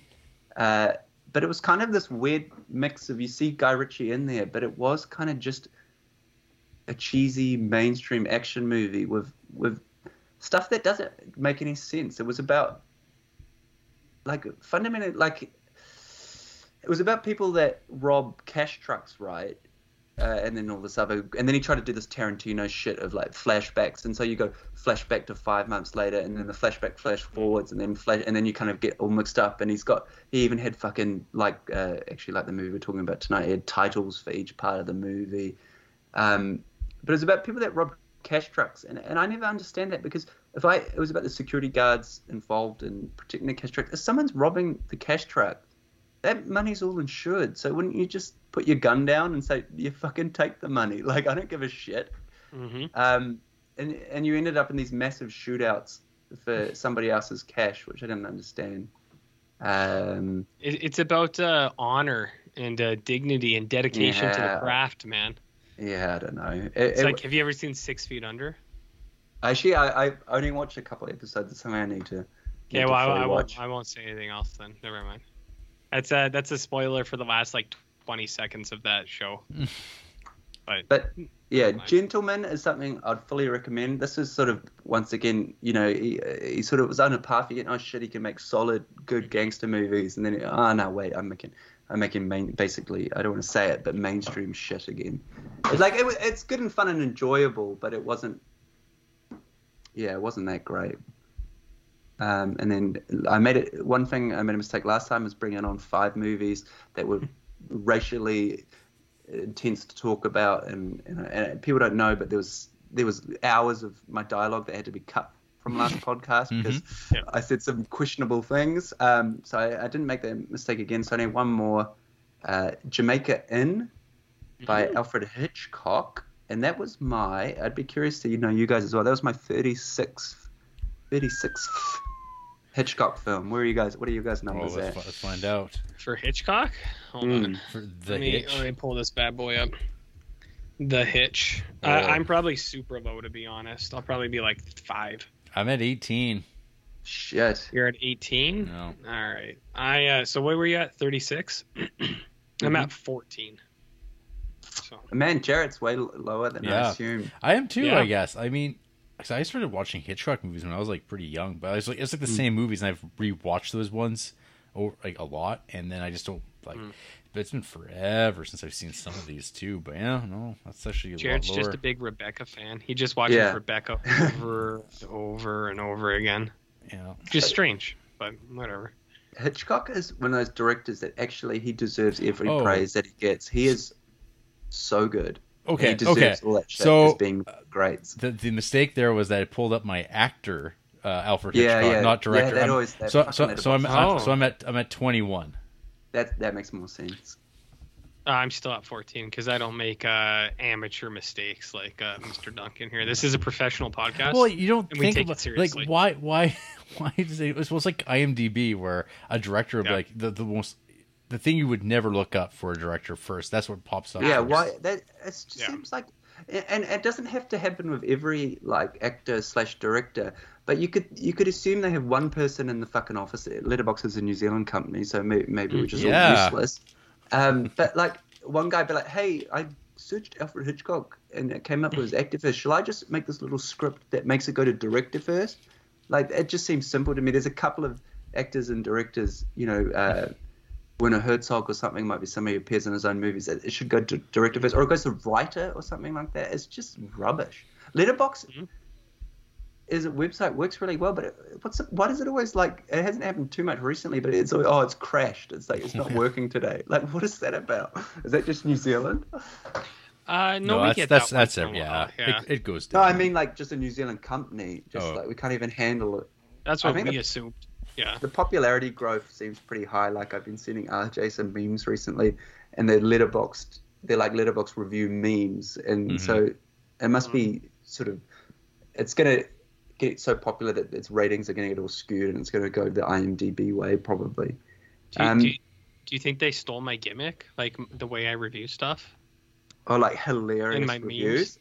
Yeah, so just fun. Amazing. Actually, that's thousands of likes and stuff. You probably talked about it before. Letterboxd, you go in the first review is something really funny, and you're just it's so witty and funny. It's got 1,000. It's the top review. I hate that shit. That's me all the time. Oh, look, some of them are good.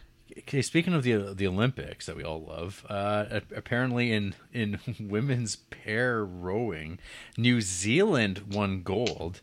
The Russian Olympic Committee won second, and some Canadians won bronze. Wow. Rowing's New Zealand's it's our number one sport, I think. Okay. Considering we're a Pacific island, it makes sense. And then America's Cup and all that. I don't know if you know what that is, but. I don't, but I just Googled New Zealand, and there was a article posted 4 hours ago that says New Zealand rated best place to survive global societal collapse. Ooh. But you got that in your favor. I hate that shit because it implies that we're self-sufficient. When we're not, we're completely dependent on international trade, and also. That just fucks me off because it's we had some incredible farm. We're all volcanic. We're like a volcanic island. We had this incredible soil, south of Auckland, south of where I live, that was it's to do with the volcanoes. It's like you can grow fruit and vegetables there, any time of the year because it's so nutrient rich from the volcanoes. We fucking just slapped houses on that, and like, oh, don't worry, we'll just get our fruit from elsewhere. Like, yeah, no, that winds me up. You'd run out of resources pretty quickly here, I think. We could eat each other. Yeah, I guess so. Or the tourists and turn them into our meat pies. But so Jamaica Inn, you guys watched Rebecca on the podcast, and I was I was a huge fan of Rebecca because for some reason that's one of the only movies I think that he won actually a Best Picture Oscar for. But for some reason I just completely unaware of that movie. So that was quite exciting on the podcast when you're still, or even with Hitchcock himself. That movie was probably, I don't know, my 30th movie I'd seen of his, and you can still see like masterpieces in my opinion. So he's a pretty exciting director. So I really liked Rebecca, and that was written by Daphne du Maurier. I think it's, I don't know. RJ can correct me on the pronunciation. I think that is I think that is RJ's favorite person, though. So, one of my favorite persons ever, Daphne du Maurier. Maurier. She actually wrote. It's got to sound like you're almost out of breath at the end. Du Maurier. She actually wrote The Birds as well, and Don't Look Now, which is you're a big fan of Don't Look Now. Well, it's coming up soon, so. Is it on the podcast? I didn't realize. It's a Criterion. Yeah. And it's probably like 2 years from now, but Daphne du Maurier also wrote the Rebecca remake. Wow. She wrote it's the same story. And these movies, with Birds, she wrote the book. Don't Look Now, she wrote the book. So I listened to the audio book of Jamaica Inn, and before I watched the movie, because at one point when I used to enjoy watching films before this podcast, I was going through all Hitchcock's movies, and that I just said, fuck that, I don't have time for that anymore. And so I saw after Rebecca, and then I saw Jamaica Inn. I was like, this time I'll read the book beforehand. So I listened to the audio book, and not one of the main characters, but I'm interested in a spoiler. It's a 30s book, but the villain in the story is an albino priest. And so when I was listening to the audiobook, I thought, oh man, I know the movie's coming up. I can't wait to see how Hitchcock does the albino priest. Like, it's something that just seems so Hitchcockian. I hate that word. It's a fucking cool villain, and it's a cool image, and especially in a black and white film, it'll look awesome. You never see albinos in films. Except for it's bad guys usually. Like, he's a bad guy in this. It's in the Da Vinci Code. Yeah, that's what I was gonna say. What's the movie that like people were really gave Silas. out? Yes, Silas. That's a Dan. Yeah, do you think Dan Brown stole it from this? Probably. Rupert said the same comment when I was trying to describe him to her. Isn't that just Da Vinci Code? You're like, shut up. Because he's a priest in that as well, right? Okay. Or religious. I sent you guys a link to this movie that apparently, in some way, has something to do with Daphne du Maurier, Uthram, which looks like an Indian production. The poster though is just like the most like it's this man. It's like he's so normcore. It's just like his hands are literally in his pockets from the looks of it. Do you think that's Mahmoodi? Lead actor? Yeah, it must be. That looks. What a name. This looks like a good show. Mahmoodi, that is Mahmoodi. Look at this. 82 films. Fuck! Look at this guy. Look at him. And Mahmoodi's the new spirit animal of this podcast. I think. You wish. Him and what was that? Fuck me! Look at this one, Thalathi. Holy good lord! Check this. Oh. Yeah, his hair is pretty good in that. It's like this is looking better than Deep Roy. I think. Now is this like Rajina Kanth? Is this the same? Is that like they're like enemies? I don't know. I'm trying to tell the story here. Oh, it is that guy because he does these. I think. Yeah, is Mahmoodi the guy in the front or the back? I think the guy in the front with the crazy hair. That's I think Rajinikanth. He's the guy in that like one movie that became the internet meme for like a while. That robot where it's he's like chasing after himself. Yeah, it's like Matrixy. Yeah. Yeah, we're moving into Rupert territory, so maybe save this talk for when she comes on. You can talk about your love of Indian films. Yeah, I was going to say at least a poster art. Continually derail all of her time. Yeah, He's been trying to talk about this movie. Nah, Jamaica Inn. It's all right. Last time that threw me into like, a spiral, but I'm used to it for now. But what I was saying with Jamaica Inn before the Indian movies, Hitchcock wrote out the character. He wasn't in the albino priest was just completely not in the movie, and Hitchcock cut the shit out of the movie. And it's just the classic thing. Don't read books before you watch movies. It's never the better thing to do. Read the book after the movies, especially when they're quite complicated. Something like Game of Thrones. Watch the fucking show first. Because when you read the book, the visualizations of places and characters help when you've got that many characters. I don't think there's ever been a time where I've seen the movie after I read the book and was like, oh, I'm so glad I wasn't sitting there comparing it to the book the whole fucking time. The movie's average. It's low tier. It's low tier Hitchcock. I guess when I'm at 36, that's 59% of his films were into low tier. Derailing you again. So did you get rid of Patience and Mr. Wonderful? So Mr. Wonderful, I got rid of Patience. Yeah, so I actually got them on my shelf next to me there. They've just been brought. So the ones I did get rid of, Patience, Mr. Wonderful, and I had some fucking book like the Daniel Close Reader, which was like essays about his work. Dude, Patience, Mr. Wonderful, Daniel. There's one, Death Ray as well. It was a cool story, but it just was, I don't know. So one that was a surprise, Ice Haven, was one that I was ready just to chuck in the sell pile. But that was really good. And then Wilson was a surprise as well. And so I haven't. Yeah, and there's like the whole Leopold and Loeb thing, which is Rope, which is a Hitchcock movie. See, it all ties right back. True. Yeah. There we go. There you go. We're back, baby. We're back. Yeah. So I didn't reread Cast.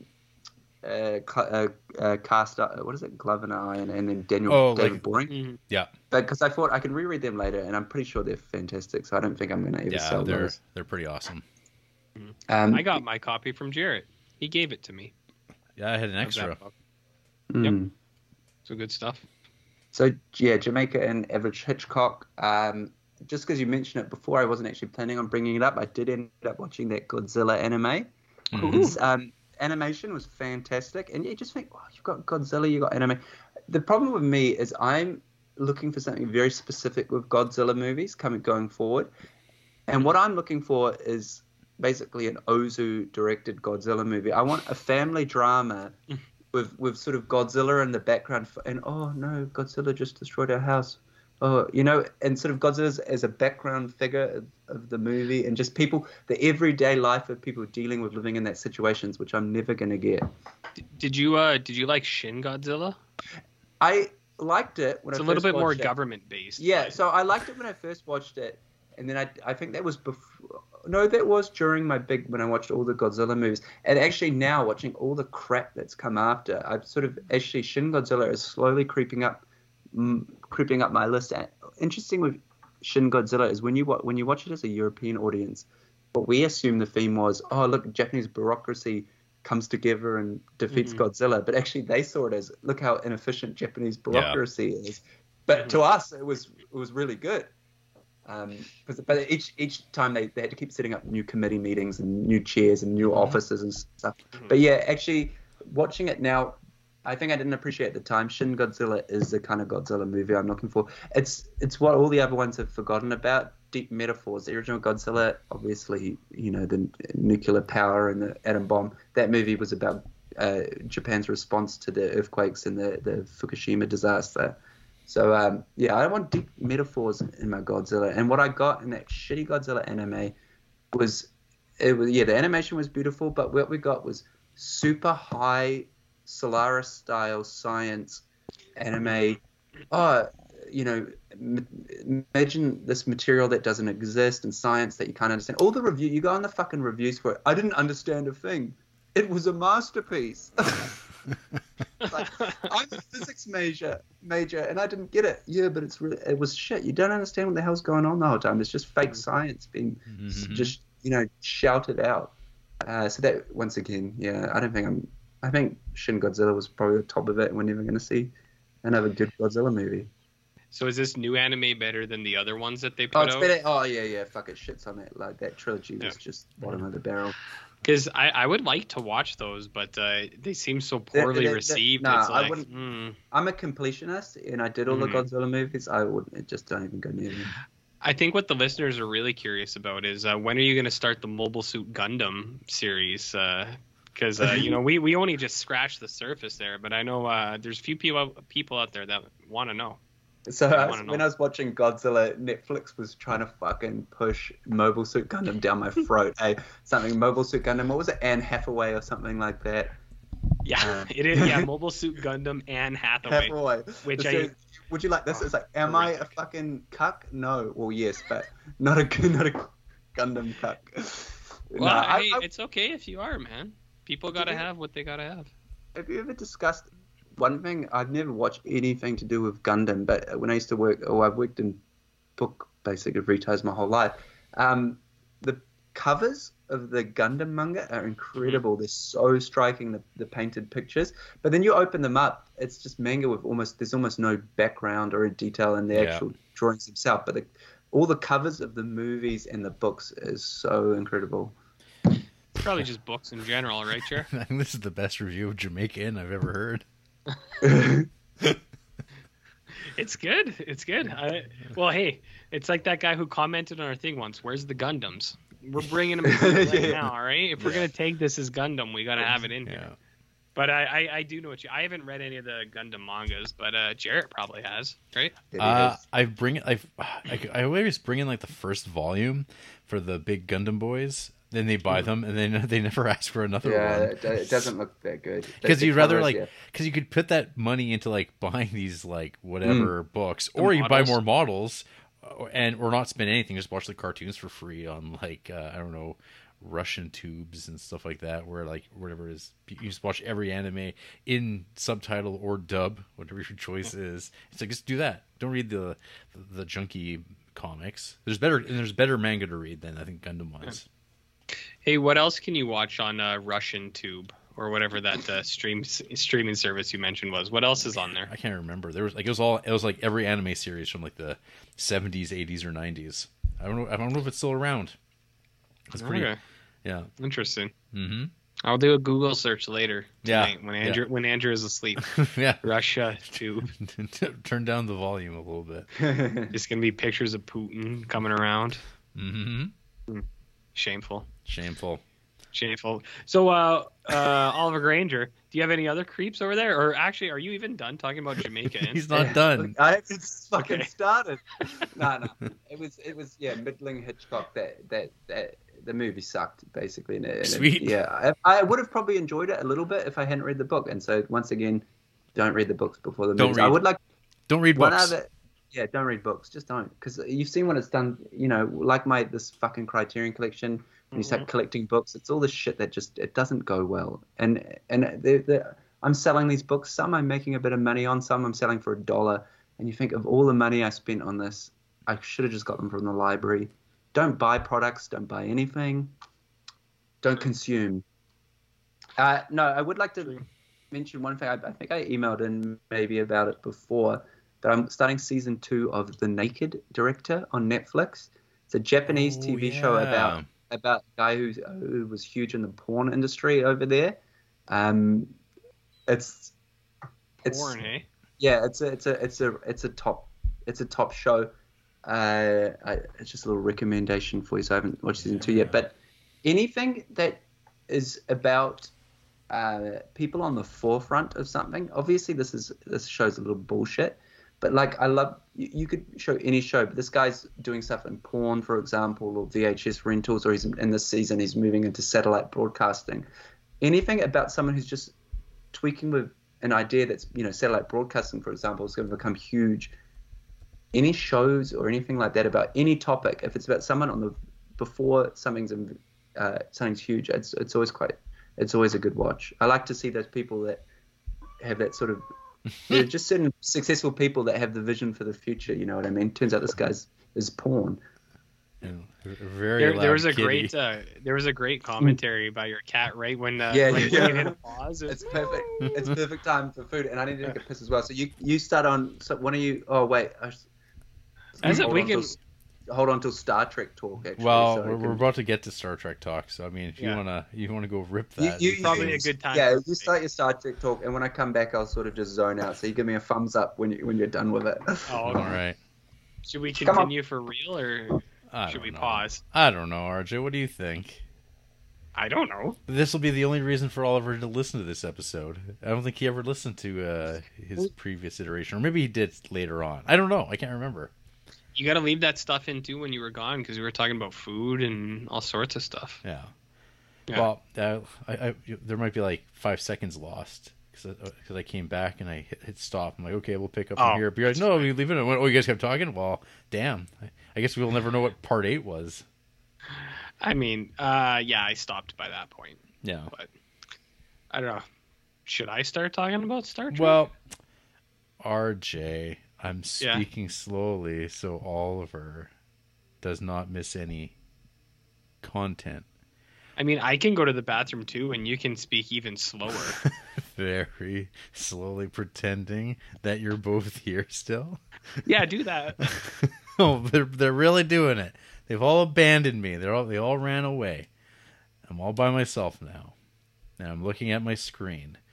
I'm looking at a Chrome window with 3 tabs. I've got an Angel at My Table open here. I've got Janet Frame, author of Angel at My Table. Jane Campion. Is it pronounced Champion? Campion? Campion? I don't know. Will Oliver know? We'll find out. There's a poster with an angel at my table, with a woman looking out toward the ocean, her back turned toward us, arms outstretched to the title of the film. It's like she's holding up the title of her own work and the name of the film. It's a celebration of cinema. If there ever were one, it's more accurate than ever. What did you think, folks, listeners, dear listeners, of Oliver Granger's thoughts about consumerism and not spending money? Maybe turning one's back to the accumulation of physical wealth and goods that, gives you a temporary release, a charge of ownership and being a part of culture.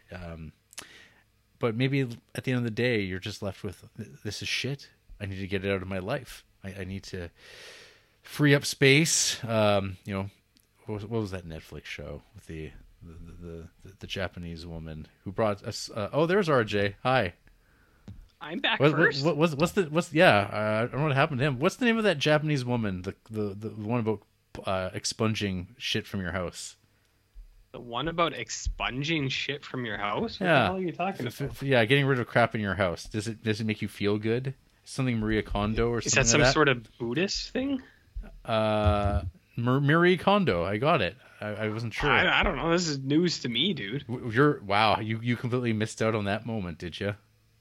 About Mary Kondo? I have no idea who this person is. Fascinating. Like not even a little bit. Well, we'll see if I know about Buddhism and Stoicism, about getting rid of possessions, if that's anything similar. What about organizing consultancy? I've heard about it, but I feel like I don't want to be a part of that. Interesting. If that makes sense. I do feel like you might have gone through it without even knowing it. I mean, I'm going through it always without knowing it. I hear some wrestling going on. What, did you turn your camera off? Can you not see? Oh, I can see you. You can see me. You can't see Oliver Granger. I don't know. Is he Hey, there? Winnie, get over. Is he there? Can you not see me? I can hear you now. I heard rustling. No, RJ doesn't like Oliver Granger. Do you know who Marie Kondo is? Yeah, the minimalist. Yes, RJ did not know who that was, and I was kind of like, no. I find that surprising, right? Like I thought my mum knows who she is. Yeah. Well, like what I was saying was, I know Oliver's mom knows who she is, RJ. Yeah, but Oliver's mom's a well-learned woman. She's a fucking idiot. I hope she's listening. She doesn't care about what I do. Good. I'm happy to report that my mom has never listened to a single episode of this. Yeah. Honestly? So, probably not. I don't know if I actually ever told her I was doing this, to be honest. Mm-hmm. I just talked to her about mom stuff. It's like, Mom business. can you do this thing? Yeah, mom business. So, Oliver, you're in luck. We haven't even started to talk about Star Trek. Fuck. Hey, I gotta ask, have you been skipping all of the Voyager talk as well? No, I sort of, like I do with most of the podcasts, I sort of just into this catatonic state. Is that the right word? And just sort of, it just all flows. When you don't know characters and names and you zone out a little bit, you actually don't pick up. Most of the time I'll try to skip it, but where are you at with DS9? Difficult. So I actually watched 2 episodes of DS9 this week. So I think I'm midway through season 6. Okay. And I'm just going to attempt my. Well, I've only got one actually that I can attempt. I'm going to attempt RJ's hilarious titles of the episode. So my one is Kira O'Brien and King Cuck himself. What's his name? Not Cuck Incel. What's his name? Bashir. Yeah. O'Brien, Bashir, and Kira go into the magic school bus and travel around and fuck with shit, I suppose. They shrink down. Oh, and they go into the body. Yeah. That episode, and then another one where it's like O'Brien's like in this deep undercover mission. It's like he's like the head engineer of probably the most strategically important thing in Star Trek universe at the time. It's like, let's send him undercover on a mission he'll probably not survive from. So I'm like, come on, give the fucking man a break. Hasn't he had a lifetime of torture by the Kardashians in his memories? Like, let's put him deep undercover. Laser full blast. Hilariously enough, I've actually been watching a couple of British movies. Layer Cake and one other. I don't know if it was Refn. No, I don't think it was Refn Man, but I'm starting to see his appearances. I've probably seen more, but I'm seeing him now in movies when I'm aware of who he is, and he's always playing like a hard-ass British gangster. Oh, no, it was Irish. Oh, fantastic movie, Con Air. He's in Con Air as well. Oh, yeah. Yes, he is. Old Colm. Yeah, do you guys remember when Layer Cake was spelt with the number 4 and nobody knew why? That's why I never watched it until now, and why I've never watched Lucky Number 11, because fuck that. I remember I had a friend who, not me personally, I had a friend who one time would download movies and he would burn them on DVDs and give them to people. It wasn't me. And they did Layer Cake and they spelt it with the 4 in there and gave it to like someone else, and they're like, why is there a number 4 in there? And they're like, I don't know, dude, that's what the movie's called. And is like, there actually, thinking about the movie, you probably won't remember it, but I don't think there's any reason why the 4 is in there. I don't think the number's got anything to do with anything. There's no reason why the number 4 was in there. It was just there. It looked cool. It doesn't make any sense. What were you talking about again? And then on the Wikipedia articles, it's always Layer Cake. Phonetically, or written as with the 4. Yeah, Lucky Number 11. That's another one. You ever seen it? Because that title is so bad. I remember a guy I went to high school with was like, "It's my favorite movie I've ever." And I was like, "Really? Why?" And he's like, "I just love it so much." I was like, "All right, man, whatever." Oh, fine. I haven't talked to that guy in like 10 years. Oh. I do. I love Wikipedia. Also, occasionally stylized as Layer Cake, and the E on cake is backwards. Oh God! Yeah. Just to fuck with people, or that movie wasn't good. It was someone trying to do Guy Ritchie. Yeah, it was a wannabe Guy Ritchie movie. Well, that's Matthew Vaughn, right? Who did Stardust Kingsman. and Kick Ass for X-Men First Class. Oh yeah, now he's doing all that. Oh, he was the producer on Lock, Stock, and Snatch. I guess he has some credence to do it. But no, totally like Layer Cake. Like, when we first said that, I went, he was some knockoff Guy Ritchie. Yeah. Aren't we all a knockoff Guy Ritchie? If something makes you appreciate Guy Ritchie more, it's not you've done something wrong. Yeah. Potentially. So for my creeping, I watched one movie I can't even discuss on this episode because neither of you have gotten to Star Trek Nemesis.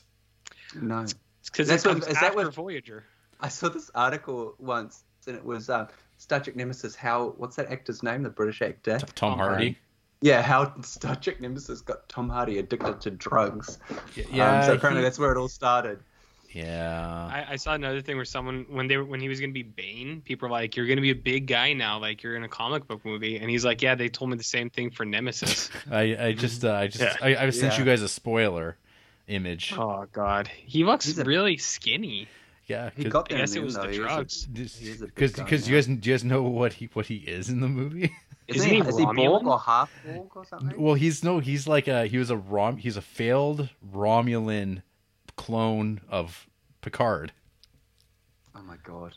Oh, interesting. Because they were going to like do something where I guess they would age him up and then they'd swap him in for Picard. So he has like all the weird like genetics. Like it's like I'm like, but I don't think he was like that fucking bald when he was in Starfleet. But maybe I'm. Yeah, I don't think so. Well, he wasn't even that bald. Like in season 1 of TNG, he had the donut. Strip. Yeah. Yeah. Oh yeah, it's this movie's pretty bad. Might say it's actually worse than Insurrection in some ways. Possibly, I might say that. Insurrection's I haven't pretty got there bad. because I'm not or maybe I have. I'm getting all the names mixed up. But RJ didn't obey the Reddit approved true. way of watching movies. Where you can't watch those movies till I fucking finish Voyager. Well, yeah, because I wasn't even supposed to. Yeah, I wasn't supposed to watch Insurrection until after Voyager. But Jarrett bullied me. And he Remember made when me watching watch it. movies was fun and watching Star No. Trek was fun? I And then don't RJ remember goes, that. "Oh, it just fucks your life up.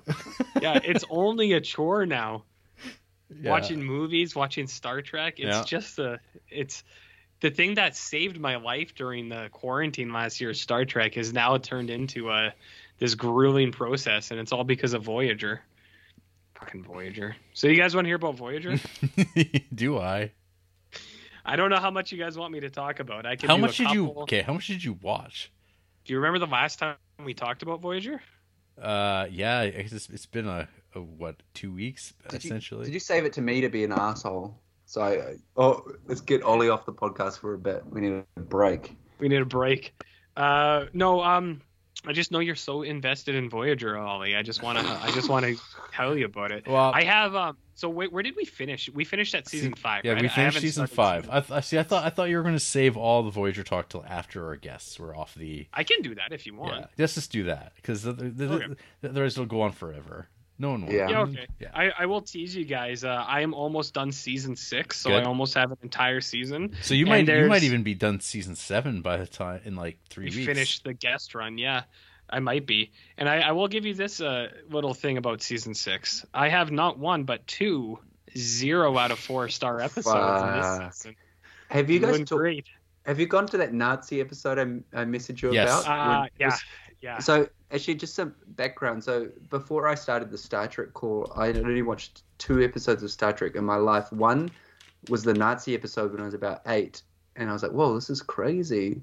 And then another one was when Bashir was rapidly aging in a dream, I think.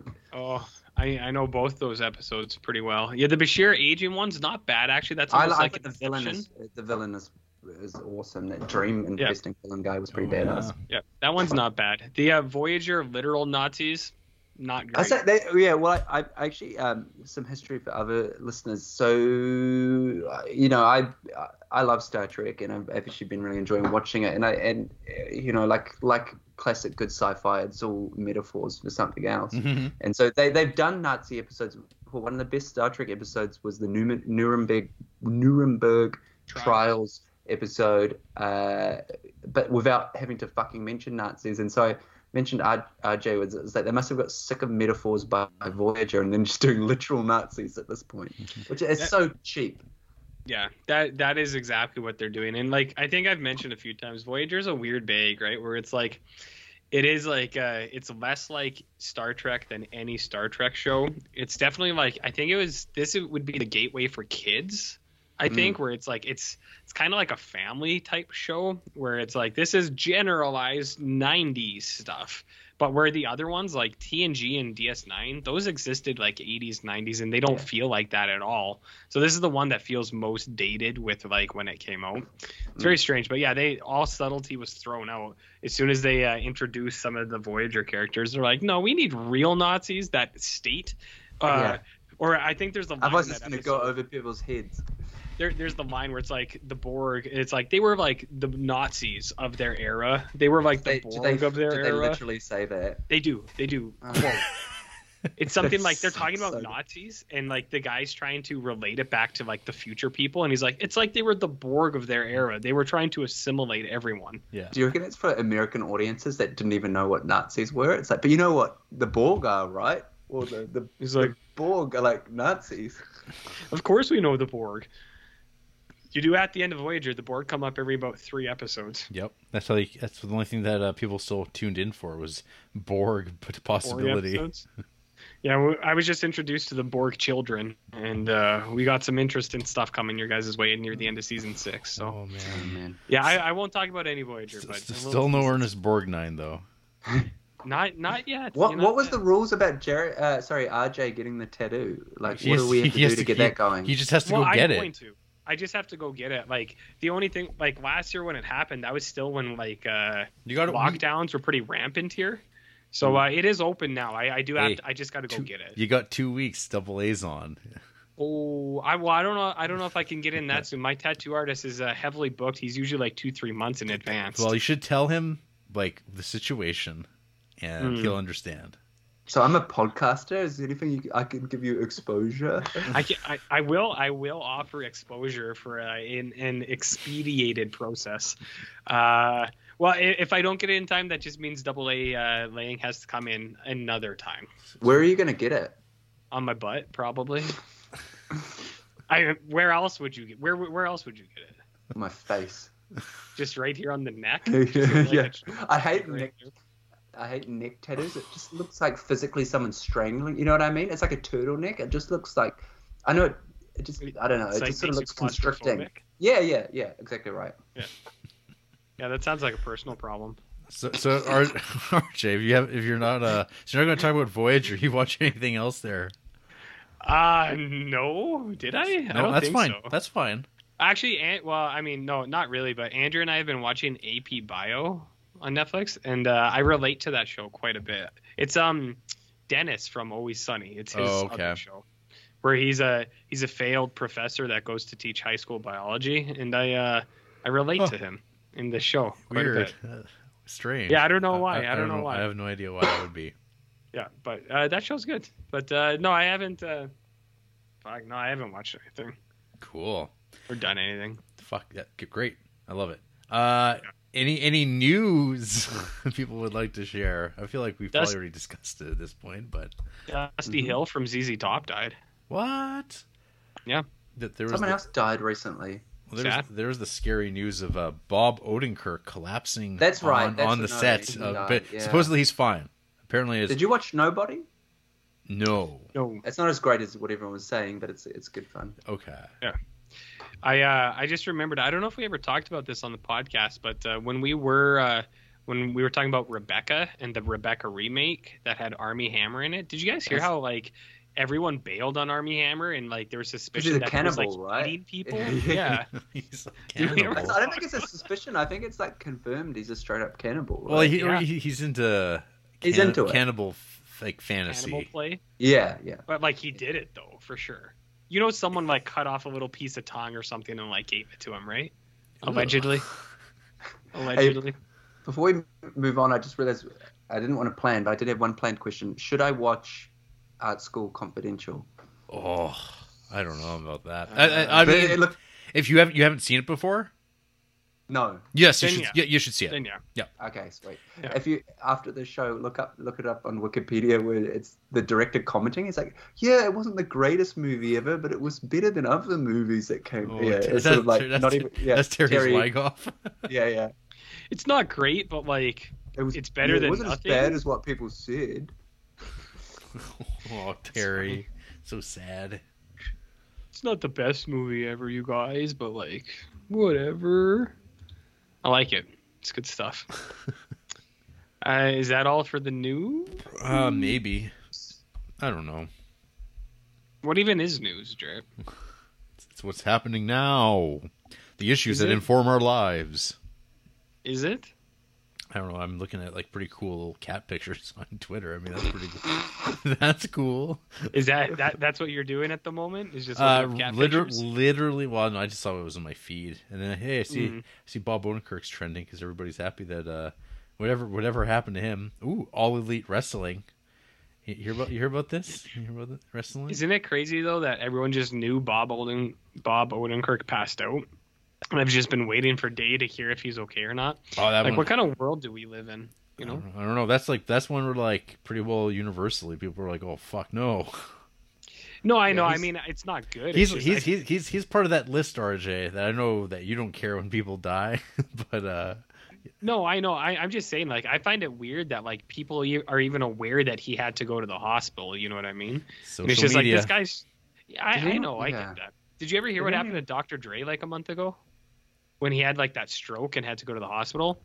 People were tweeting about how Dr. Dre was in the hospital, and people went to his house and robbed him because they knew he wasn't there. This happened like 2 months ago. It's next level, eh? That's what I'm saying. It's like yes, I do wish Bob Odenkirk well because I like him. He seems like a nice guy, but it's kind of bizarre that talking about it at all. You know? I think I guess because of nobody's success, I was kind of like, just I try not to get involved with celebrities post COVID. Like I just can't stand them. Yeah. But after nobody's success, I was like, I kind of felt like that was due. Where it's sort of like, he got his good little action movie in that everyone loved and everyone watched.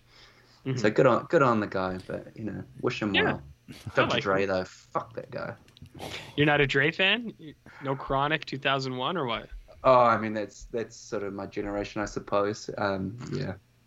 So are you saying that if Dr. Dre was in the hospital again, you would be part of the gang that robbed his house?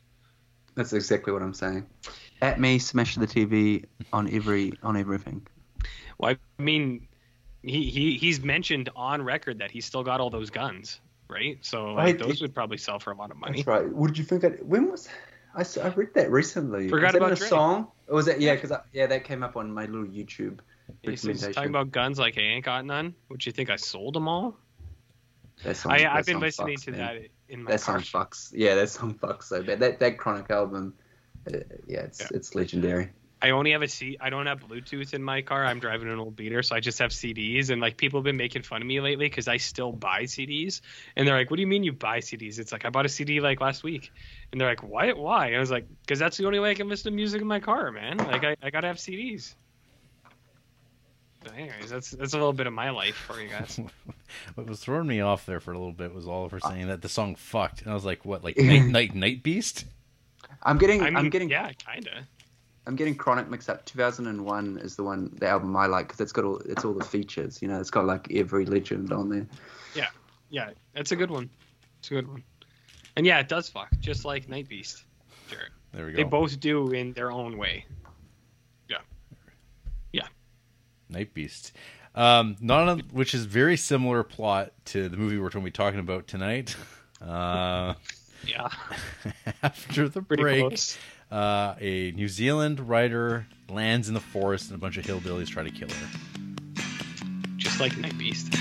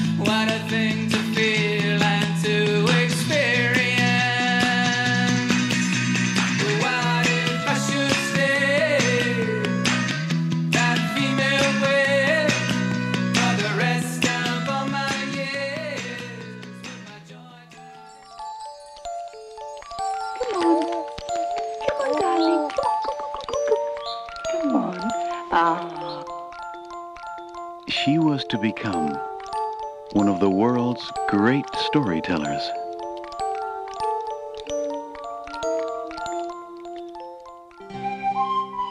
But her greatest story was her own.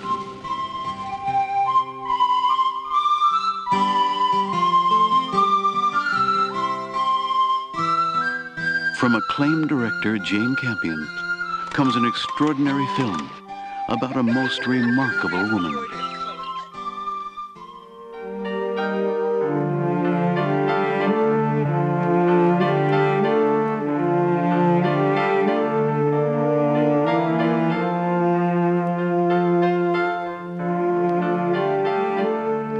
epic story of hope, heartbreak, and triumph.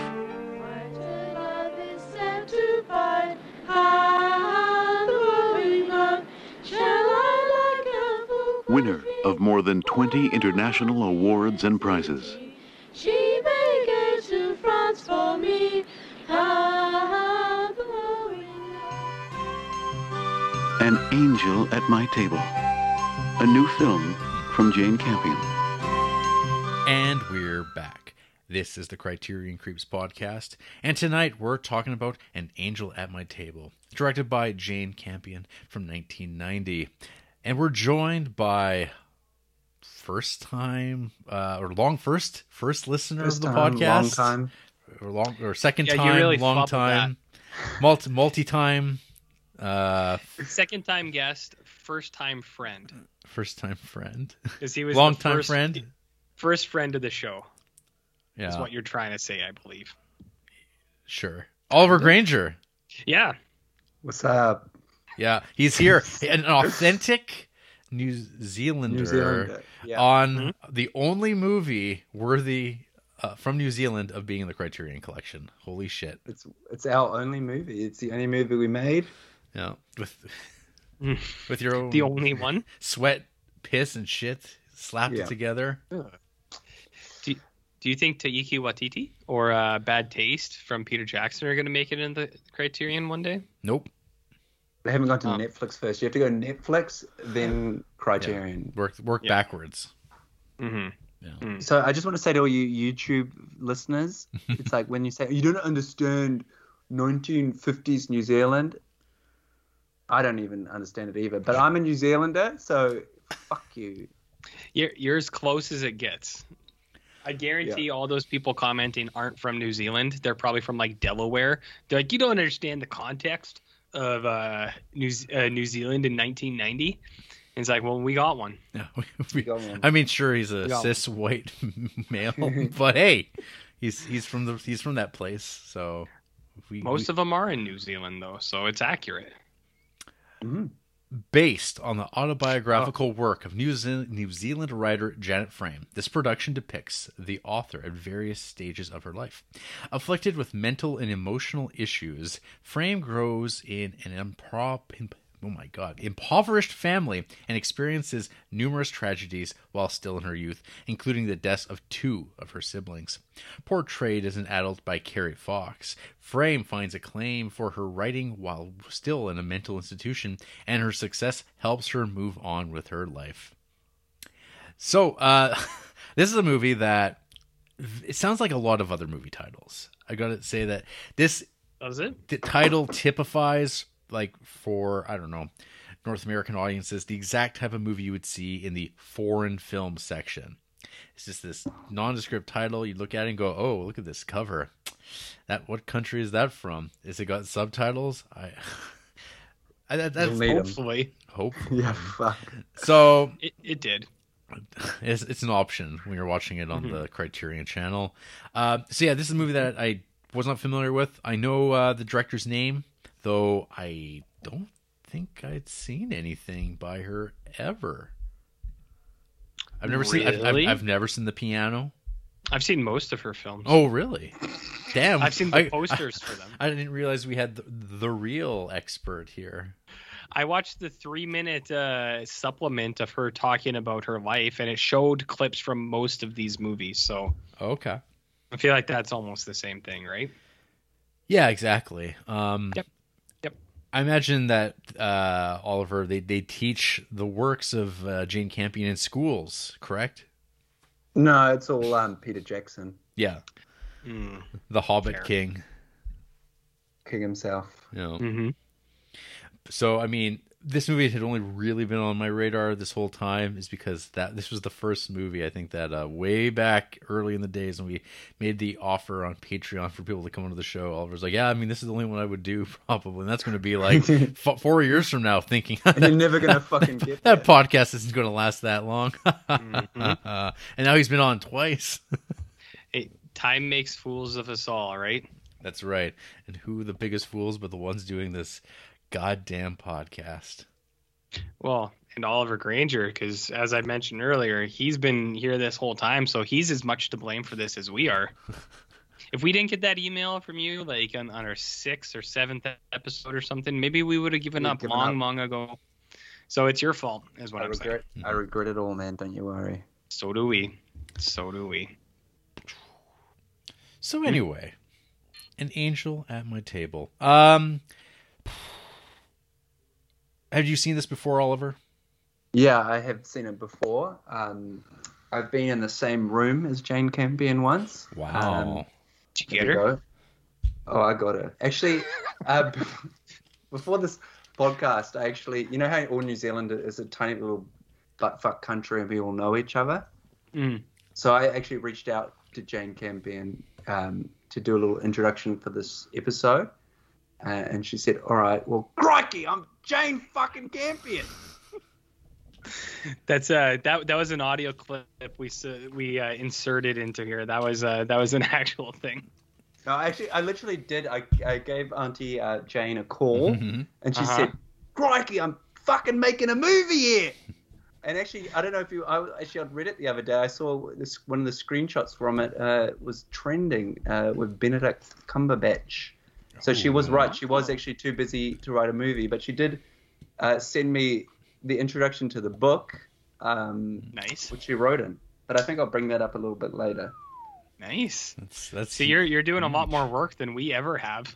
Yeah. When I first emailed her, she's like, "What? I mean, I keep saying her, but it went for an agent first. She's like, all right, when do you want to talk to Jane? And I was like, I don't want to talk to her, man. I just wanted to say something funny.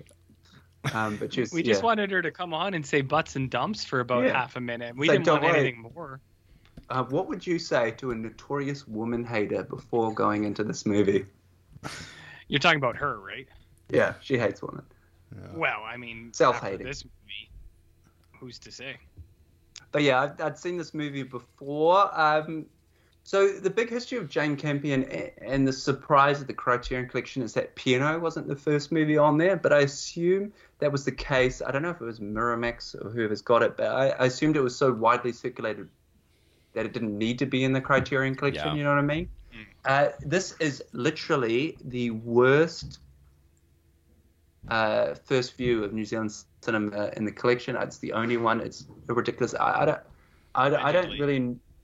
I'm younger than, I was born after this movie was made, but Janet Frame, the author herself, probably not that well known here anymore. Like, and I'm talking mainstream circles. Mm-hmm. But Jane Campion was known because when The Piano came out, I actually have no idea when it came out. Was it late 90s, early 2000s? I don't know. I think it's late 90s. 93, I think. So quite early. So this was, I know Angel Battle, I think, was her second movie. But so when this came out, this was, when Piano came out, it was given to New Zealand audiences like, this is, New Zealand's finest film. Yep. It's incredible and stuff. And actually, what I've talked to the older generation of Kiwis is when it came out, most of them fucking hated The Piano because it was so art house for us at the time. We had no sort of entry into art house cinema. So you had two crowds. The mainstream New Zealanders was like, oh, this is crap. And the other Artie Farty was like, oh, it's the most incredible thing I've ever seen. So, yeah, this Angel at My Table probably has no cultural relevance in New Zealand anymore, I would say. Jane Campion is herself be well known for The Piano, and then more recently that Top of the Lake TV show. Yeah. Oh, yeah. Yeah, so that's when I was in the same room. Forgot about the Top of the Lake thing. Yeah, that show's actually quite decent. Yeah. And so when I was in the same room as her, that was for the second season. I watched it, did a Criterion Group special and sat there and we watched the whole season in one sitting at the cinema. Mm-hmm. And she came and introduced it. So did you actually talk to her? No. No. What would you have said, though? Crikey! Say, where's your meat pie? That's a thing that is also relevant for I would have said, people. What's your favorite sandwich? What's your favorite sandwich? Is it Marmite? Is it? And if she gave you the wrong answer, what would you have done? You know what I've done? Yeah. I've been given the RJ special. A smile and a see you later with one of these.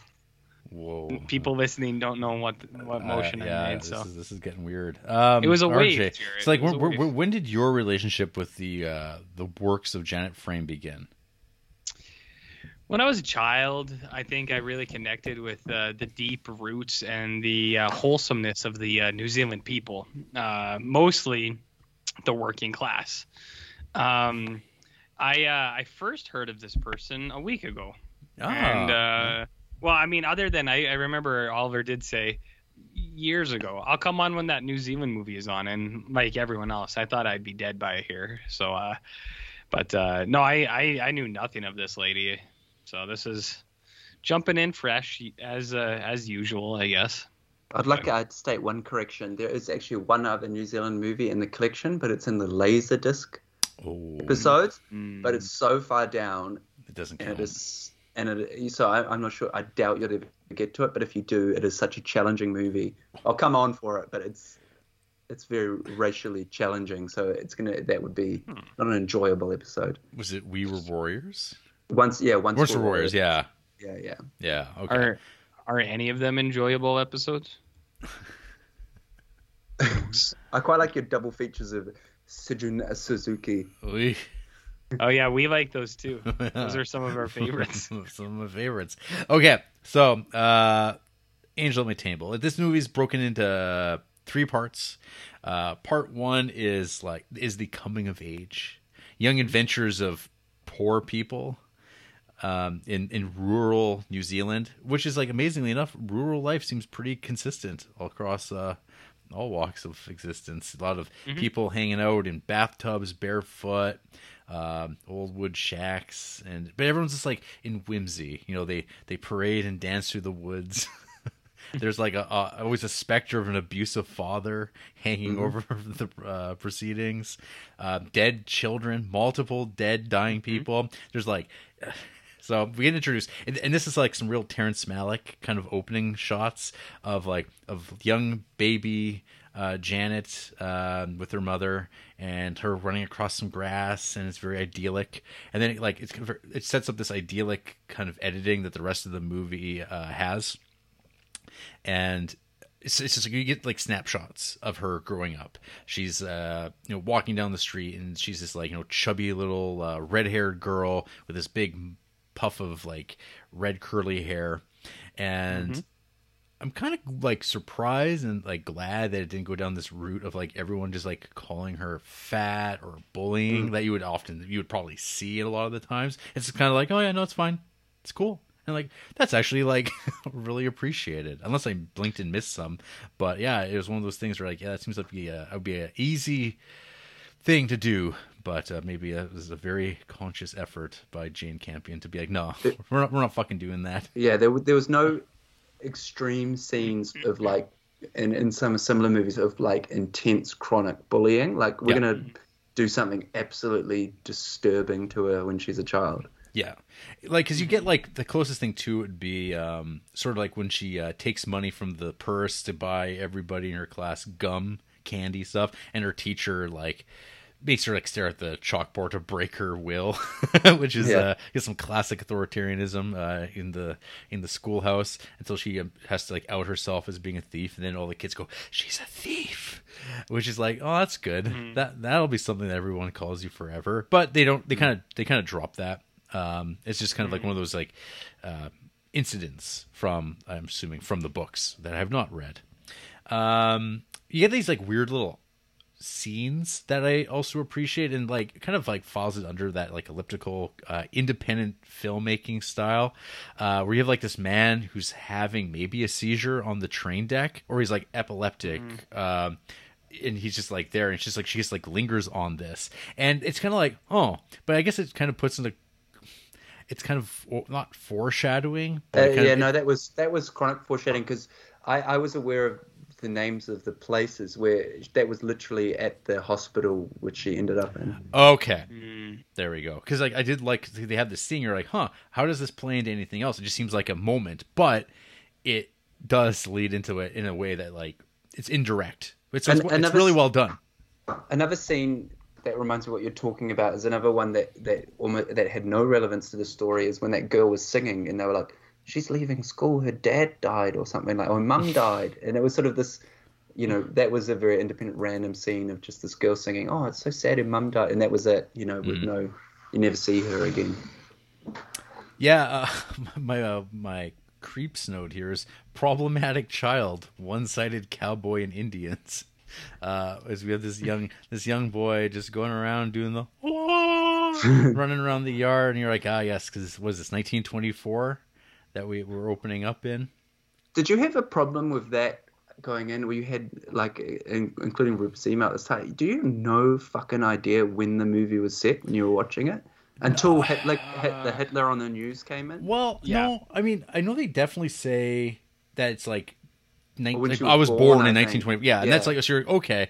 And then, like, the next time it comes up, it's like, we won the war.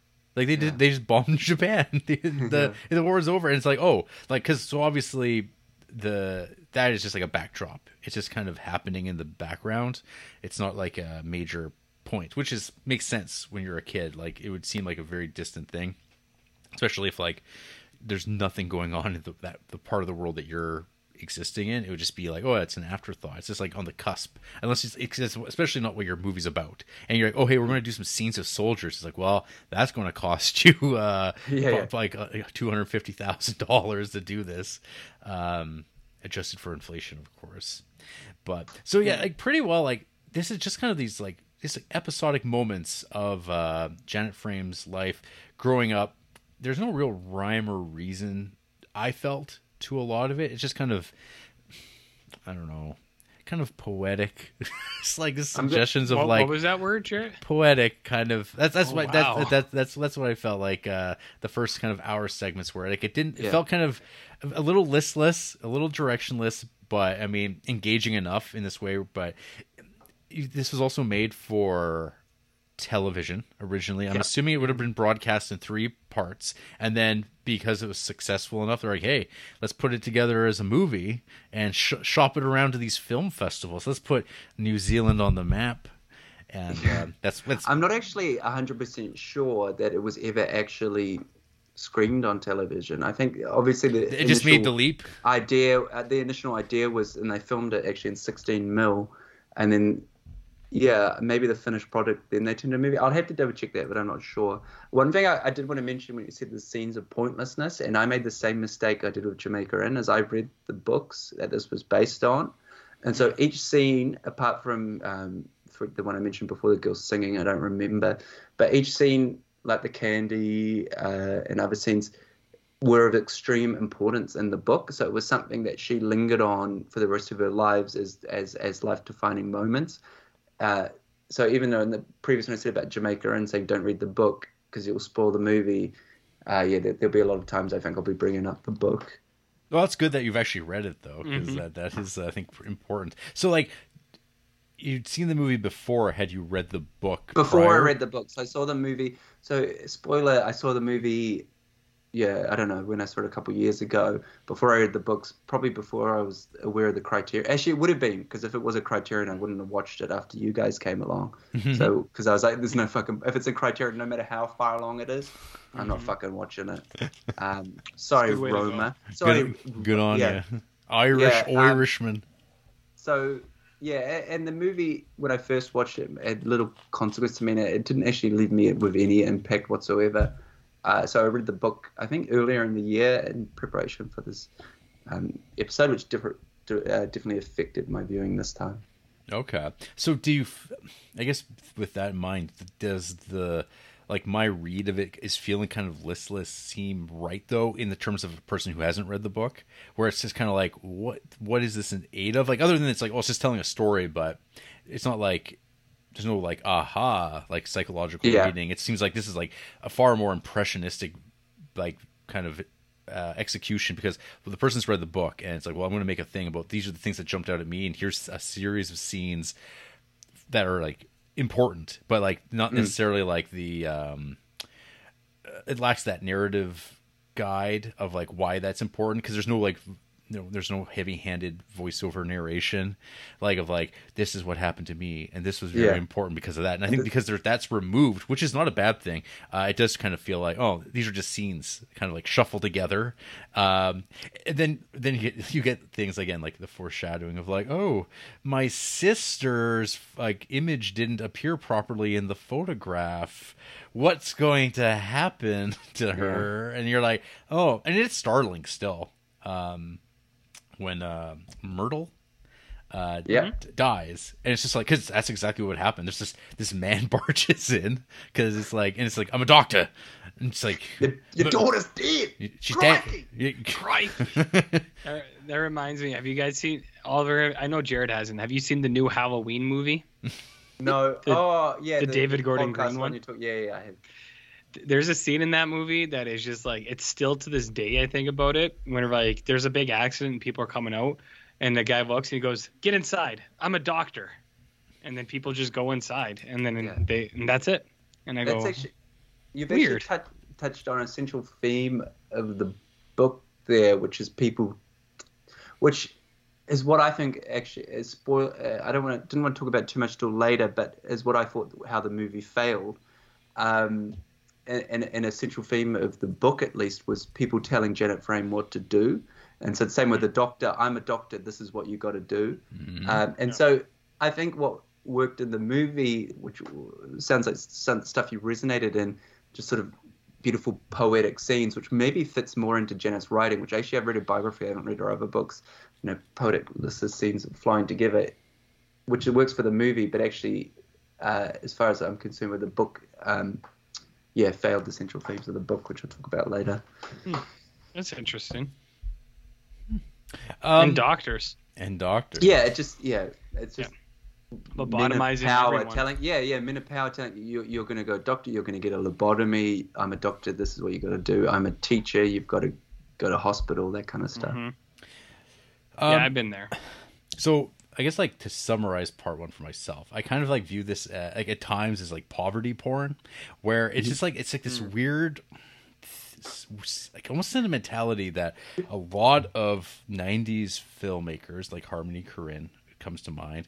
I'm just kind of like, oh, look at the way life was, but I'm gonna present it really stripped down, like Lynn Ramsey with Ratcatcher, which is a little like, what was it, 2000? Very similar. Like there's like very strong vibes between like Lynn Ramsey and Jane Campion. And also like, oh, they're also both like women directors, and they're kind of like their subject matter is just beelined onto these stories here of like just people, but whether they live in like row houses or they're living, in not projects, but the council housing, and or here it's just like, well, these are just like people like living out on the farm, like, and they're like, but it's like, what does the dad do for a living? And fuck, like when he first showed up, I was kind of like, who is this, like the janitor at the school? like I missed something. I was like, whoa, are they like, is this getting into bad man vibes? But then I was like, oh, okay, that's her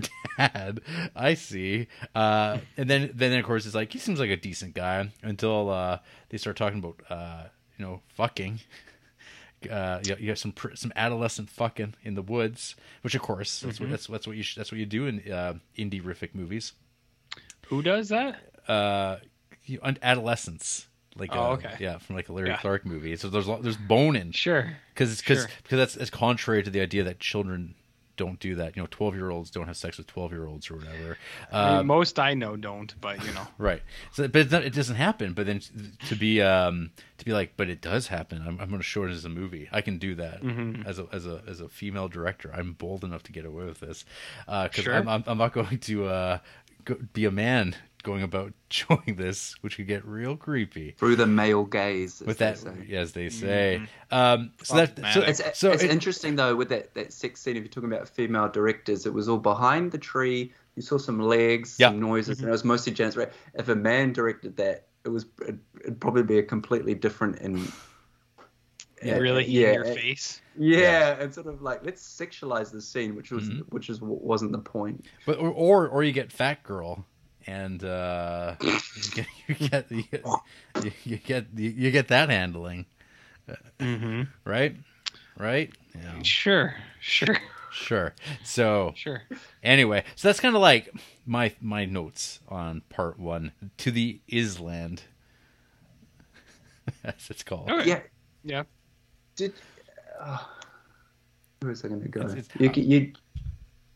You bring it in, Jared. Well, sorry, RJ. While I'm thinking. I'm the wrong guy to ask. I never have anything to say. He wants other people Yeah. to talk. Usually.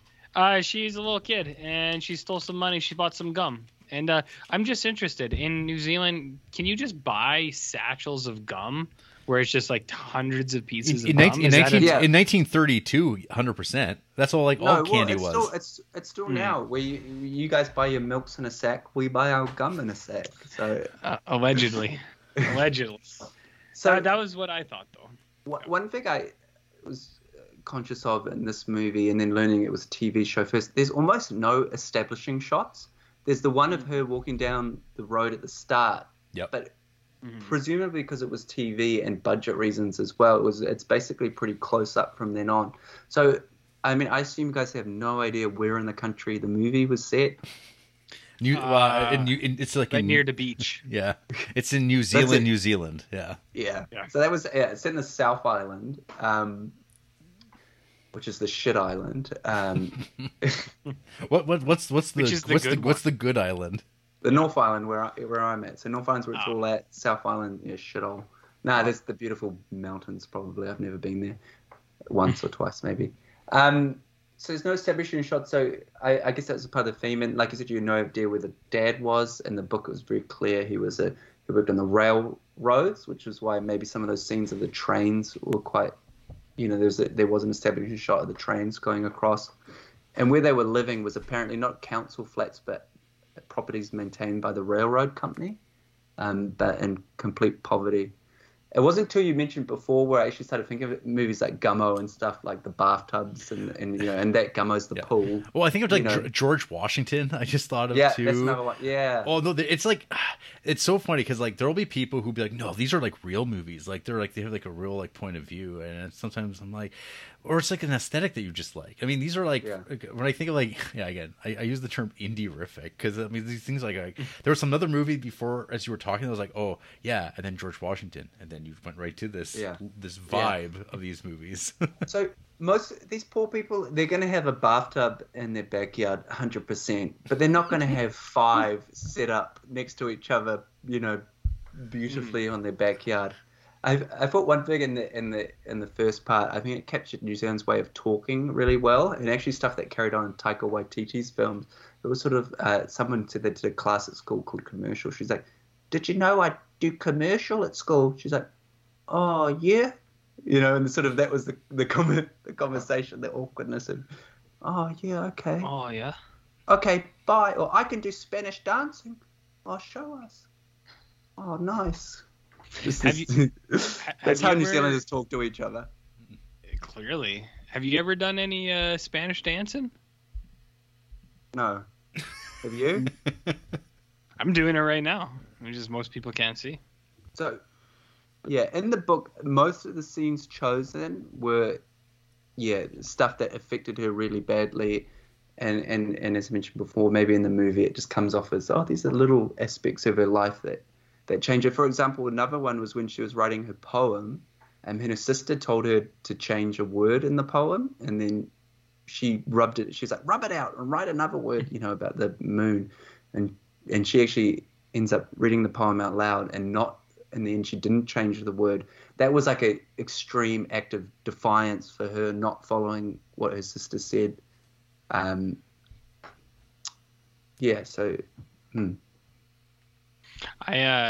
know exactly what you mean. I like that scene. I thought it was nice because when she was changing it, I was like, I think what she wrote was better. Yeah, it was better. Stick with that, girl. And then I was happy to see when they were reading it with the teacher, who I gotta admit, gave her a big huggy. Gave her a big. 1930s or not, maybe don't have the kids sit on your lap. Sit your lap and give them a big hug. Teaching. I feel like that could be a problem. But I like that scene too. Right, Jer? Absolutely. Don't have kids on your laps that aren't yours. No. Maybe don't do that. Don't. Just don't. Yeah. I So, quite liked, I was going to say, I quite liked other scenes of where the kids would see the Spanish dancing or other things and then spend the rest of the day replicating that at home. I thought that was quite natural where, you know, kids would pick up one thing of their day and then that's them for the week. They'll be doing Spanish dancing around the house. I agree. I like that too, where it is like, yeah, kids see one thing and then it's just like, this is what I am now. And you go, okay. Yeah, that's weird, but all right. That's what kids do. So it makes sense. Right, Jared? Absolutely. Spanish dancing. You're a big Spanish dancing boy. Oh, I've seen it. Man, you've seen it. I've seen it. You weren't there, but I saw it. Then we get so we have Alexia Koog, the as child Janet. We have adolescent Janet, played by Karen Ferguson, and from my understanding, and hopefully this isn't a Louis Benoit situation, she kind of vanishes. Those two are like you never see them again, and then it's Carrie Fox for like the rest of the movie, right? for like pretty well like the very end of part one and all the way through the rest, and it's just Carrie Fox. Yeah, and I thought they probably should have maybe done a third one if they were like keen on changing actresses, because I think that the change of time, especially when she was in the mental hospital, 8 years. And then she becomes an adult. It's sort of there's not much change from her as a college student into adulthood. She looks about the same by the end of the movie. A couple more added wrinkles. That's about it. Yeah, even though it's like 20 or 30 years or something like that. Yeah, they rip right through. I mean, that's pretty movie-ish, though. I can imagine old fellow New Zealander Russell Crowe blasting through A Beautiful Mind, slap some of that old man makeup on at the end to give your big speech. I mean, that was part of it, yeah. For sure. Yeah. So then we get to part two, which is An Angel at My Table. And so, of course, my assumption was, because I didn't really know anything about this movie until I started it, and I saw something about mentioning mental institutions, and I was kind of like, oh, is she going to be talking? Is she going to see angels at the dining table? Is that what's going to lead her to being in the mental hospital? These are things I just like thought of as I was like, okay, what can I expect from this as it goes on? But it's nothing of the sort. She goes to like a real school now, and she's moving on up. She takes that train, RJ. Remember, we can bookend things with trains, because the train in which the house in which you live is near the trains, and then you take the train, and that's your path out of that life. Onward. What else does it symbolize? Transition, movement. What else are metaphors for trains? Trains going into tunnels. Tell me more about trains. Wow, I'm done with trains. Okay. Put that behind us. Okay. Sure. So, the next sequence is kind of about a woman struggling with society, regular life, even though it's so strange. Like, I watched this, and this movie was made in 1990. Barton Fink is a movie that's like coming out. This is that time frame. That's not that long ago, but I watched this and I wonder, I'm like, like nothing she's doing seems that terribly unusual in regards to like having lived a life and just seeing people like do all sorts of things. And you're kind of like, oh yeah. I mean, she's quirky, but she like goes to the graveyard and squirrels things away and eats there and hangs out and does what have you. That won't bring your sister back. Yeah, I know that, bitch. I know. Yeah.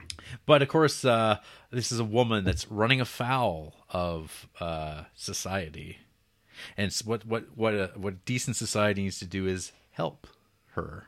They need to help her find a path forward, because they're like, well, she's capable of having a family and kids, and in the state that she's in, well, she's never going to meet a man.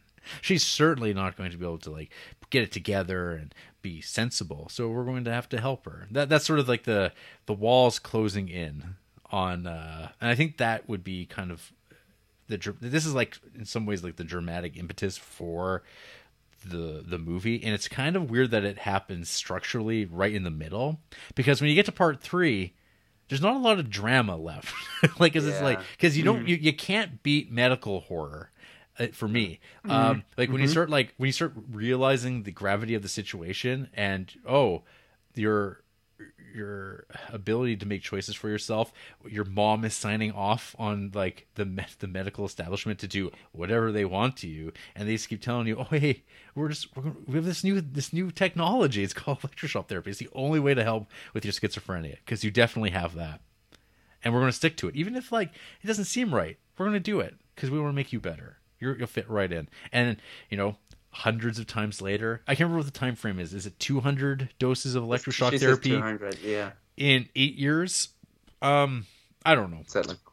Yeah. Well, so like that one too. Like I actually On a fortnight. like schizophrenia is really weird, right? And electric shock in general too, because I've seen a ton of those old like psych videos about these things and like the practices that they used to do. And electric shock and lobotomies, they would just do fucking whenever they felt like. And that was the issue, where it was like what you said, Jared, was like, do you have schizophrenia? We don't know. I just kind of put a stick in there and twist it around a little bit. But one thing that's like kind of weird is electric shocks actually like can be really beneficial for people, especially people with depression, which is the weird one, where it kind of like it creates like a new surge of not just serotonin, but like acetylcholine or something like that. Like it like shoots up that. So people with depression, like some people like routinely get electric shock, but it's like once every couple of months or something like that. But what we have now is a lot better than I think what they had in the 40s, when it was a just car like battery attached to. Yeah. I literally got my teeth taken out yesterday. Oh, that's gonna hurt. Yeah. And you go, that's too bad for you. So yeah, it's I think Jared's what you said was right on. It's like medical horror is pretty fucking gnarly, but it's a weird thing, right? Like, yeah. I mean, I don't think it's like unique to me, but that is like one of those genres that, I mean, I don't know, I think it totally is something that like a ton of people are affected by, because often people will say that with The Exorcist, it's not like the possession stuff that like freaked them out. It's the stuff where like it's like the medical stuff with Reagan, as they're trying to figure out what is scientifically wrong with her, and they're putting her through this battery of tests. And that's the stuff that people say, yeah, that's what like really disturbed me, was like just like being brought into a hospital and like having like being hooked up to these machines, because like hospitals are not fun in any way, shape, or form. They suck. They're a necessity, but then there's times where it turns to, you know, what we see here in an Angel at My Table, where it's like, oh hey, yeah, we're going to take you to the right place for you, and there's going to be people, and they'll speak to you in a very calm, comforting way, and explain to you how they know what's best for you. And then suddenly you're in this blue tinted room with like, and just like with you know, people who have like full on like mental disabilities, that you're like, I don't feel like I belong here at all, but who's gonna believe you? It's like the worst case scenario of like, I'm not crazy, and then you find yourself in the loony bin with people that like are, and you're like, what am I going to do about this? That's a terrifying situation. And then the idea that like it's the state or whoever who has to deem you not crazy, it's terrifying stuff. Nobody wants it to happen to them. The idea of that happening, not fun. Let's talk about, you know, I just want to talk about the ladies for a second as well. Statistically still happening, which is a fear of this movie and what you're talking about. They come out all the time and saying women are more likely to undergo procedures they have not agreed with or consented with to this day.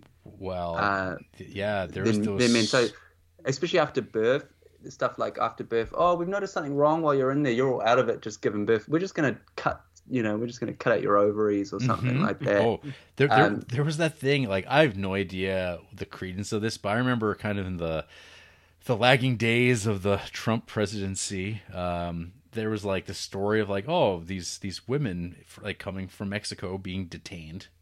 And like, oh, there's this doctor in Texas who's just giving them hysterectomies. They were going into these like scenarios where they didn't know what was being done to them, and then it's like it's just being done. You're like, oh, what is this? You're fixing them and then releasing them into the population. It's like, what the fuck? And it's like, is this real? Like, do we live in a world where this is just like weird internet hoaxes and like this is too horrifying to like fathom?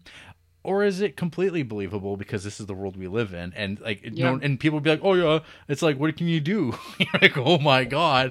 Cause like, that's the thing. It's like people were getting lobotomized, in the last 100 years, like on the regular. And you're like, well, that doesn't make a lot of sense. And then like, there's the images of, the people shambling around, holding their stuffed animals, doing the little lobotomy shuffle. And you're like, oh, yeah, you get to see that, and you're like, that's going to be you next. Oh no, our treatment, yours will do better because it's a really good idea to like mess around in there because we're just practicing. We don't know what's going to happen, but eventually we'll get it right, and we think we're going to get it right with you. But it doesn't matter if you are okay with that or not because it's what's best. Yeah. I've often thought the best practice for me is just getting a stick and just kind of going right in here between my eye. Just give it a little wiggle. That's all they do, Jarrett. Isn't that like it's not that evasive. They just give it a little wiggle right in the front there.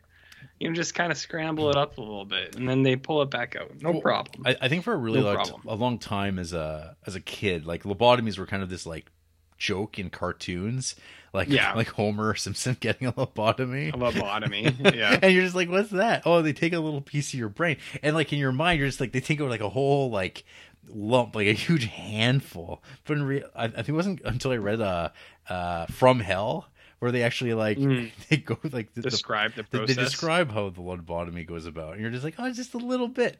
It's just a little nubbin that they take, and that's all it takes—a little flick of the switch, and then suddenly you're like, done. You're not a problem anymore.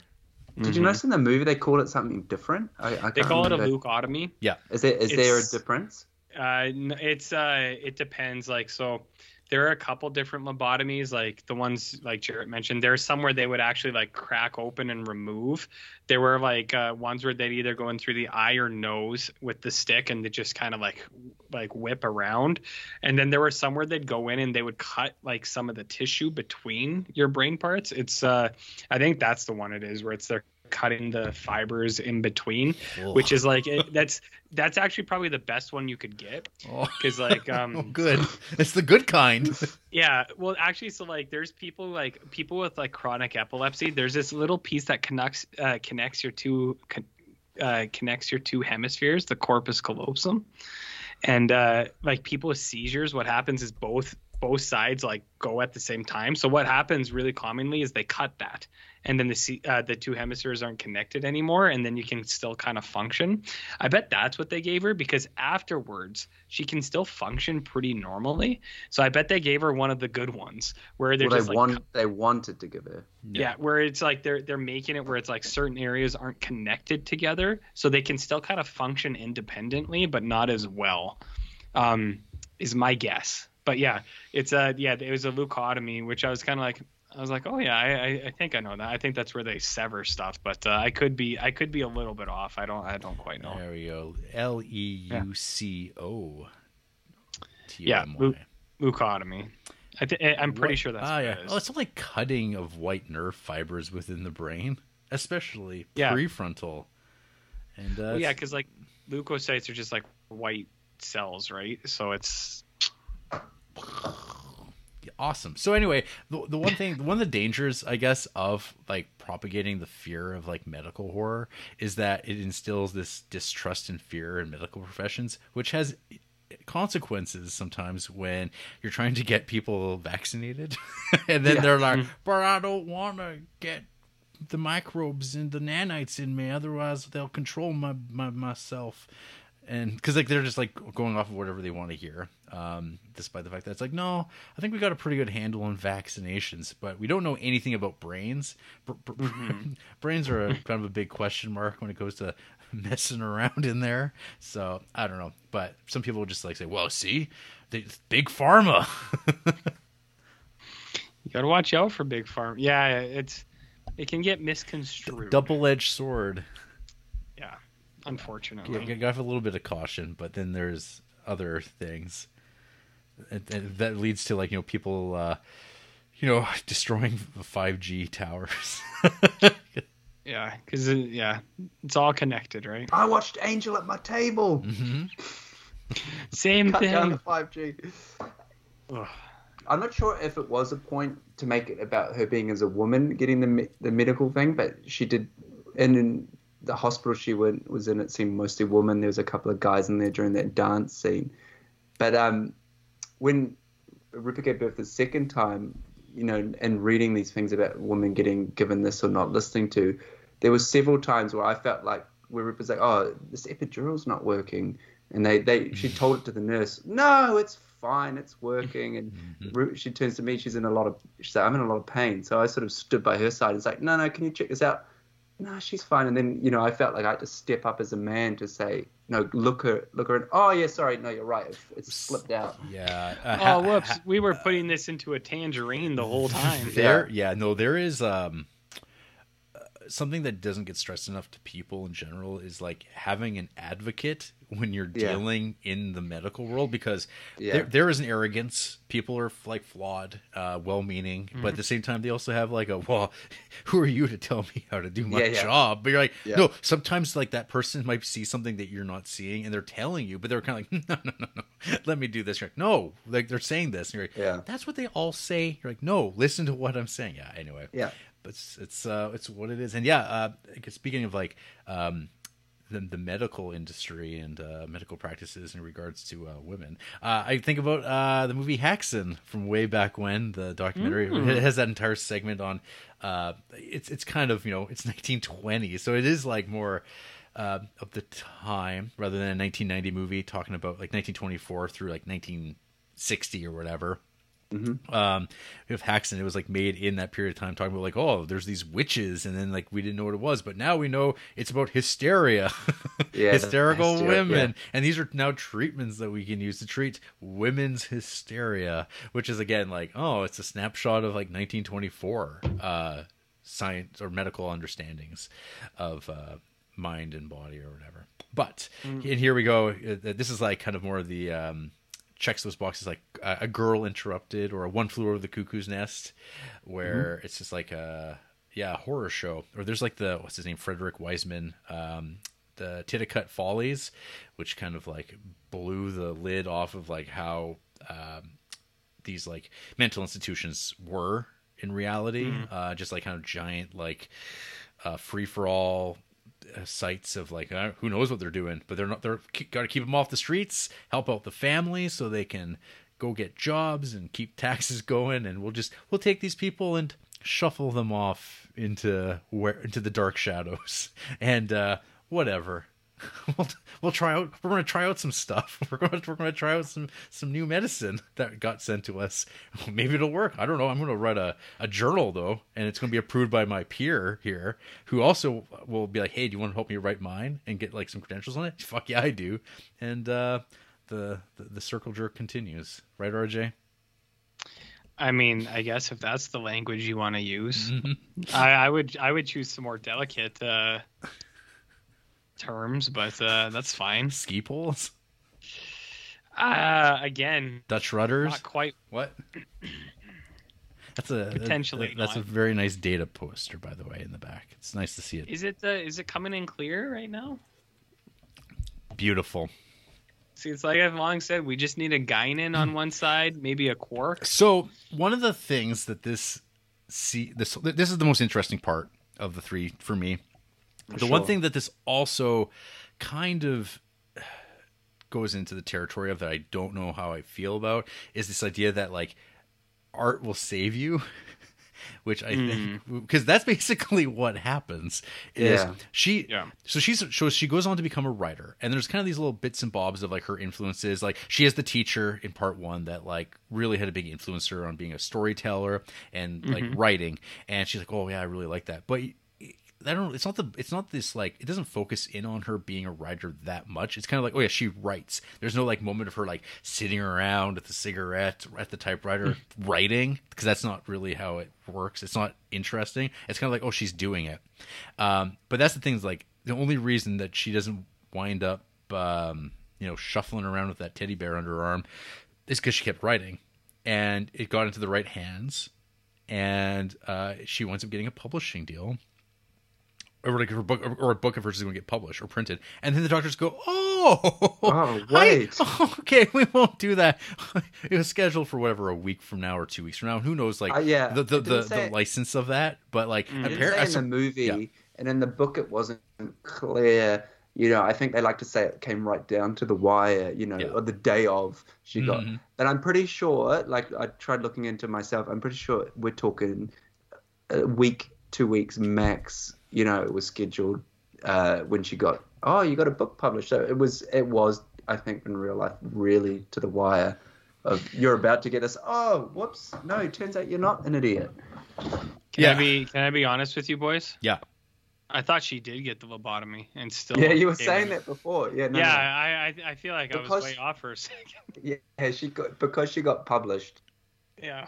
They were like, wait, no. They basically, after she got published, it was sort of like, let's get you out here within a month. Let's cancel that operation and get you out. I think I missed that part, and I thought you thought the whole third part of it, like where everything's like, she's gonna go on a boat ride, she's gonna travel around and hang out with. RJ thought this was a pro lobotomy movie. hanging out with the Bohemians on like this little like island paradise, and everything works out great. This is what happens when you. When you don't give a movie 110. When seeing the movie and what you mentioned before with art saved you, is that the question as well? Like, do you have to be like something a little bit wrong with you to be a good writer? Are all good writers a bit fucked up? Because in my opinion, yes. Like even. Like, I just feel like if you haven't had this done to you, or you haven't got a different view on life, you've got really nothing interesting to say. Which, probably. Right. I mean, but so much of it's relative, right? I mean, and so much of the great social project has been for like, you know, a long time. Let's eliminate differences. Let's teach people the same. Let's like everyone kind of like works on this one curve, and let's teach every single person the exact same way, and it's going to work out one way or another. That's neither here nor there. And if it changes, that'll be the great artist. You know, there'll be a little different. And then of course there's the other side of that where it's like there's the person who's like medicated. And they're like, well, to write, I have to be off my meds. But sometimes it's like, no, sometimes they're just like, there's nothing that can be done. It's just like, they're going to be rambling, writing people. I'm an artist painter, but like during the day I sling shit at cars from the street. And I don't know there's no right or wrong there. It's just kind of like, yeah, that's something that happens. And it is what it is. There's like no judgment in that beyond the fact that like, oh wow, I mean, that's not the lifestyle for me personally. Maybe I'm just going to be a boring person with like a you know, middle class view of the world of like, well, you know, it'd be nice to be able to write for a living or whatever, but I've got to pay those bills. Yeah, I got to cover that mortgage. I'll read other people, and like there's a lot of people who are like, there's a will. There's going to be people that pull it off. There's very boring people who are very successful that write, and it's like, man, this is complete crap, but beloved crap, and there's nothing wrong with them at all. They're just uninteresting, but they just write. But it clicks with enough people, then that's what it is. And then there's really genre noir. I was just thinking in like in terms of the Criterion Collection. If you think of all the good movies we've seen, is there any movie directed by someone that we assume is relatively normal that was anything interesting? Like, I don't know much about genre noir. He looked like a normal dude? His movies fucking suck. He's a square. Yeah, Werner Herzog on the other. Yeah. The only other one I could think of was the director, but he was pretty, like, I think he was pretty ahead of his time, like Douglas Sirk. He's a bit of a square, but he was ahead of his time. I think his movies had something to say. Yeah. I mean, it's. I'm just thinking people, David Lynch, you know what I mean, or even Alan Moore as a writer. Mm-hmm. You've got to be on that next level to be interesting. Well, I mean, to me, like, I mean, these are like also the top tier, like, creators, I guess, like the ones that they're the ones that come to our minds. There's like this like middle of the road, like they're very good, but they might not be like that one that like elevates above and beyond, where they're probably Yeah. going to remember forever. And those are the ones that are going to be interesting forever and ever. But there's like the people who just like, they write, and not just like, maybe technical manuals, but they write novels. And there's Tom like, Clancy. well, Huh. yeah, he's Dan Brown, they're Da Vinci Code. serviceable. Dan Brown was certainly something that came to mind. Actually, I had Dan Brown in my head.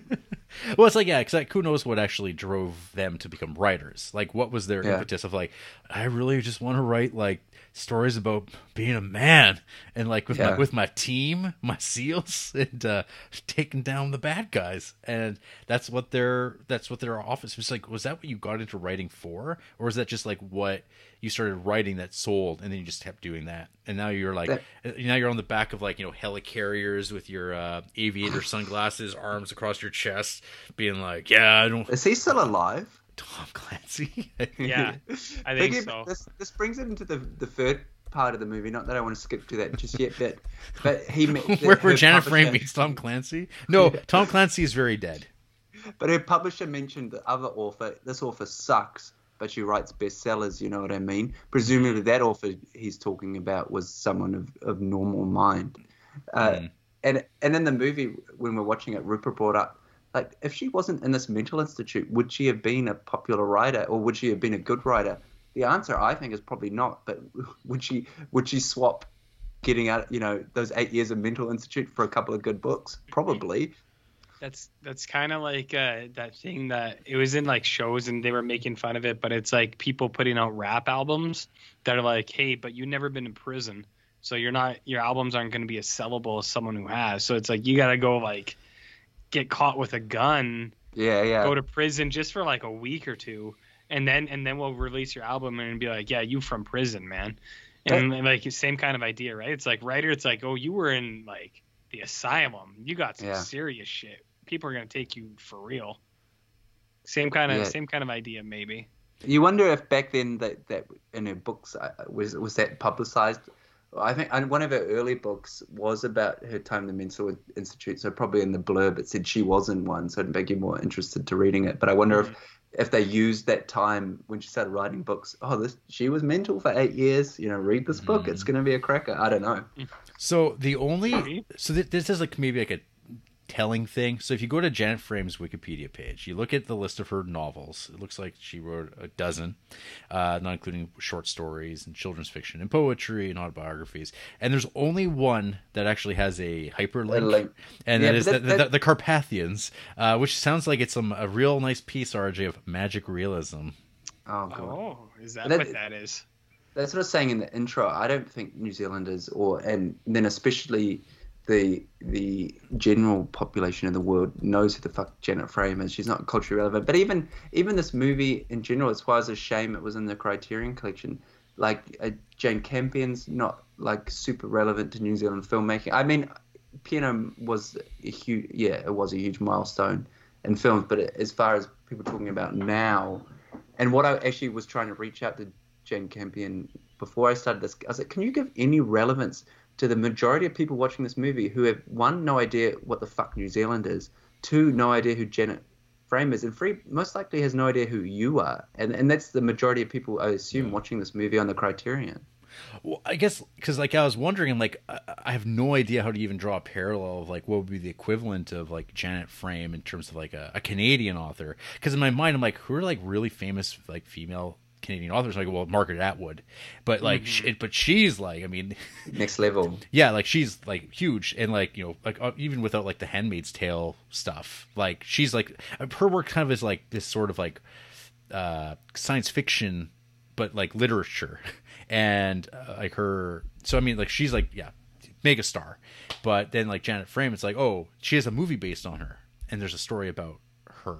And then there was like, I'm not even sure is it an author that is like the diving or the butterfly and the diving bell, because like the whole thing about him is like it's like an autobiography of a writer who is like becomes like a brain inside of a body, and that's it. And then it's like, well, he goes on to be a writer, and it's like, well, is it like because the writing's actually good, or is it because there's a story attached to it?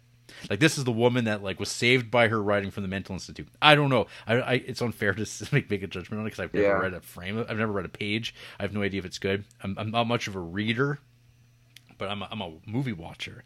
So I don't know. Those are thoughts. I don't think it came out in the movie very well. Like especially when I first watched it, I thought she was a bit of a dolt, like a bit of a dingbat. But actually, in the book, what she states is that she was actually, and well, she backs it up with achievements she made at school. She was actually very highly intelligent, and I think because of the New Zealand way of speaking, it's like, oh yeah, I wrote a book. Oh yeah, that's good. Actually, I think in her mind, she was on that intelligence level. I think she was incredibly smart. Well, I 100% believe that, but like, I don't know if it comes through in the film. It definitely doesn't. She comes off as sort of a simpleton, and there's only select, like, I think we probably needed a scene of just a passage of her book to be like, whoa, you know, or something she wrote about the mental institute or something to be like, wow, she's got something going on there. But then at least we didn't enter this movie being a book adaptation, especially a movie about a writer that we got fucking just endless amounts of what's the word? You know, when they're talking over the movie, you know the word. What word? Voiceover. Voiceover. Narration. We didn't get. I'm glad we didn't get endless amounts of narration. Right. But we might have needed something just to be like, oh, she actually is at this time producing some pretty incredible, moving stuff. Yeah, like give us some prose to go off of, or like her insights, like pretty. Yeah. So you're like, oh, this is her internal voice that you, when it's expressed on the page, this is what it is. This is like how she's thinking, and this is how she's interacting in the world. Because and this is how she's interpreted the situation with the gum. This is how she interpreted it. I mean, I can't believe I'm asking for more narration in the movie because most movies I'd say cut the narration. Right. Could cut it all. Yeah. It's very small. Hey, like, is there? I like it's thinking not, back. In the is first there like part, there's one, almost two none. Scenes? Yeah, in the first part, there's none, and in the second part, I can't remember. And the third part is a big thing about her being sexless. But Same. yeah, there's not much. Being inside. There's just a couple. Just a couple. But yeah, so I mean, part 2 ends with, oh, she's going to be okay, folks, and now she's going to go on another journey away from New Zealand entirely. Correct? And then she just goes to like somewhere on the Mediterranean, Spain. There you go. And then she gets to hang out with a bunch of folk. And she's a little off, and they're kind of like, oh yeah, you know, she's a little quiet and kind of weird, but you know, there's her boyfriend that emerges, her fuck buddy. He's just like this the American from Ohio. So oh god, this shitty poem before they have sex. Yeah, and they fuck, and it's like it's like Henry and June. I feel like I'm watching Henry and June all over again. Hooray! Ooh. It's a movie, RJ. So have we watched it yet? No. Oh, okay. Henry and June is also the name of the characters in that movie, the TV show Kablam. Were you big Kablam boys? No. But guess Never what? Hey, guess what year Henry and June came out? 1990. Yeah. It's about Henry Miller and his wife June. Is your wife named Miller too? Yeah. And it's about them, but also enjoying a bohemian lifestyle. It's 1931, so you know, probably 20 years earlier. You know, he's writing about that very sexy Tropic of Cancer. You know, you like Fred Ward? You like Tremors? I do like Fred Ward. Wow. Quite a bit. What about Richard E. Grant as Loki? How about Kevin Spacey as Richard Osborn or Norman Osborn? Perhaps. Like the Green Goblin? Green Goblin's in this. Is he going to get you kids? Yeah. Oh, literally? Bridget Leahy of Jean Roland, like lesbian vampire fame, is in the movie as well. She plays a prostitute. Yeah. It all comes full circle. So this last hour, like, it's like well made, but I don't know. It's just kind of like it feels like after you've come through the medical horror stuff for an hour, you're like, I don't know if I need like another 50 minutes Nah. of the story extended indefinitely. Because there's no stakes. It's just kind of like, oh yeah, she's still kind of awkward and finding her place, and like other people are kind of like reacting to her sort of, but everything's going to work out fine because there's a whole wide world out there. Get it? It's like almost like sucks to New Zealand. I don't know. It's like, hey, if you go somewhere else, things can be fine. It mirrors Jane Campion's experience. When we went to that movie premiere, she talked about, and most New Zealanders have to have the experience of going overseas. Jane did it as well. It's just like, yeah, to become a famous, you go over, you get your experience, you do something over there, and then you bring it back with you. That's a very common New Zealand thing. As we try to hit you with high interest student loans to bring you back. Please come back, bring your knowledge, and come back and pay your student loans. I think there is like an element too of like being us Canadians in New Zealand, the colonies. Go back to England, yeah. Go back to the old country. We'll go somewhere else, like because you're kind of on this outpost that like has like you're now like, well, now you have to go out into the rest of the world and see what else is out there, and it's encouraged. Kind of like you don't gain your you don't become seen as like making it if you are just trying to make a living in your home place. You have to go to America, and you have to make your name elsewhere before you're even recognized. Yeah. Yeah. To this day, OEs. Do you have OEs, overseas experience? Like going to England and having your OE is like this big. I never did it, but is this big thing that all New Zealanders have to do. They have to do their OEs and go to England for a year.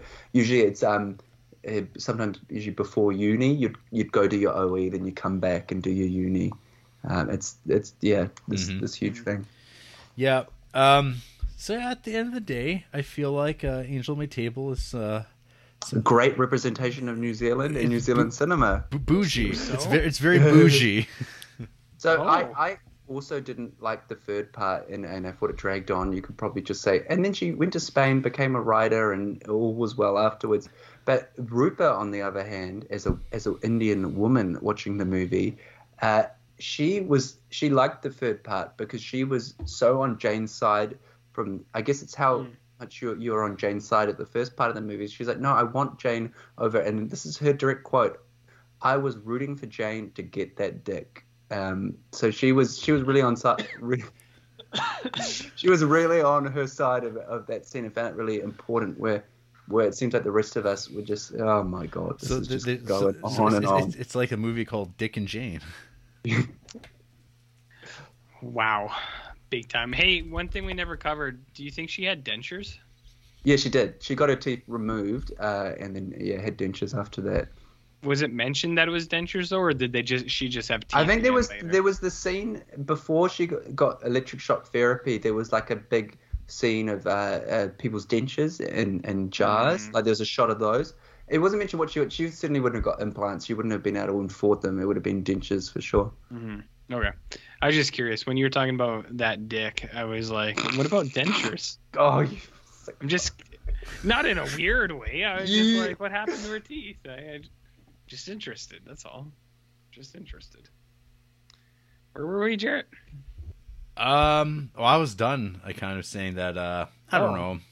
This is very Criterion to me. Yeah. And I don't know. What did you two think of this movie? Oliver? Yeah, I've got more to say, but if you want me to go first, I can. But yeah. Basically, where I thought this movie failed was, so in the book, which I read, the main central theme of this movie was, for good or bad, Jane, for her whole life, was told what to do. What wasn't pushed is like she was becoming a teacher at one point. She sort of mentioned one point in the film, I want to become a poet, and then suddenly she was training to be a teacher. That was a big thing. She always wanted to be a poet, but everyone told her, you know, especially being a woman at the time, you know, become a teacher. That's basically your only career option. And there were other points when she was with that Frank Sargentson, which is apparently a very famous New Zealand author. He pushed her to go to England. There was scenes where, you know, he got her on the sickness benefit. It seems insane. She didn't get given it after 8 years at a mental institute. Mm-hmm. But then he was also the one who pushed her to get the literary grant to go to England. she comes to England. She arrives with that other douchebag Irish guy, and he's trying to force her to do something else. She goes to Spain. In Spain, all the Spanish love her because she's not doing what the Americans are doing. Suddenly she does it, and then she gets sort of ostracized by those Spanish maids. So it was what the book and what I thought didn't come across in the movie was that theme of, and not towards the end. It was everyone was telling her this. Actually, you know what, Jane, you're crazy. You have to go to a mental institute. You have to be a teacher. You have to go to England. So some of those experiences were positive, but for her whole life, she was just pushed along, and she accepted it wherever she went. There was another scene in the second part, I think, where she was staying with it was like an auntie or something like that in that shitty little house, and then her sister came and was like, I'm going to tell Mum that the situation you're living in is not great. And she was like, no, don't tell her. She was one of those persons that just didn't want to go against the mold. She never, she ate her food in the kitchen, or she never went into the common room at uni. She never wanted to be a burden on anyone else. And that came up. So the movie comes out of as light and poetic, where in the book, every scene that was featured in the book was, this is what happened, and this is why it was incredibly important to me. And I don't think it came across in the movie. Oliver just fell out of off the chair, and I know, I'm back. He's back. He fell out of existence. Would you like to hear what Jane Campion herself personally told me to say? Yes, absolutely. There's some good old Italian racism in it as well. Ooh. So this is exactly what I thought about this movie, because it's got a pretty positive reaction, I think. Mm-hmm. And so she starts it with exactly my thoughts. I have often puzzled over why people loved my film An Angel at My Table so particularly. At the Venice Film Festival, Bloody Bloody Bar, she experienced a reaction unlike mine before or any after. So she was surprised herself that the movie was a big hit. When I watched this movie, it was so middling to me that I don't even know why it's in the collection, to be honest. Well, we've got to the point now where fucking any movie could be in the collection. There's no rhyme or reason anymore. There's no rules. I mean, I guess it's representative of New Zealand, and it's not really, because you have no idea where in New Zealand it's set. There's no establishing shots whatsoever. We have no idea what city. There's scenes where she's walking home and she's constantly walking over that hill. It's like, where's the fucking road? Like, where are you? You're in the middle of farmland or what? I did like the aspect of sort of like, it just looked like New Zealand. Well, it sort of increased the stereotype we're all just sort of sheep shaggers living on farms. There's a couple you could always hear. We kept thinking our kids were crying, but it was like the sounds of crying sheep in the background or something like that. But she also wrote, I had no feeling of how my very long film was going down. So she was very aware that the movie was way too long. Mm-hmm. I just wanted to read this bit about it because it cracked me up. Sitting next to me was an elegant, tall Italian woman, tanned to the color of well-cooked bacon. How well cooked? Extremely well cooked. Well tanned, But she wrote, in her experience, she was unsure of how the movie was going to be received, and this tall Italian, well cooked bacon looking woman was what happened in the movie. She was on, and she explains that she was sort of crying at the point and fighting for Jane at the end to become a successful writer. So supposedly it worked there.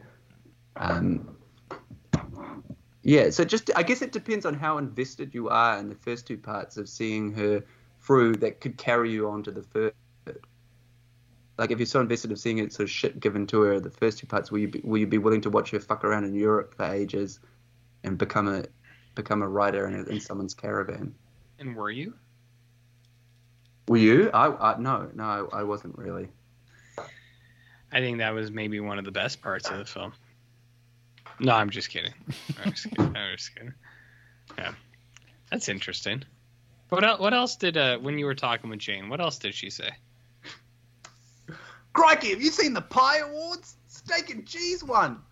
Actually, interestingly enough, I've lived in all this, so wasn't really sure, but where Jane was with Frank Sargentson was in the North Shore Takapuna, and where she ended up in the rest. So I've lived in all of Jane's, Janet Frame's suburbs that she lived in her life. So she's been a presence in my life. Yeah, we must be somewhere.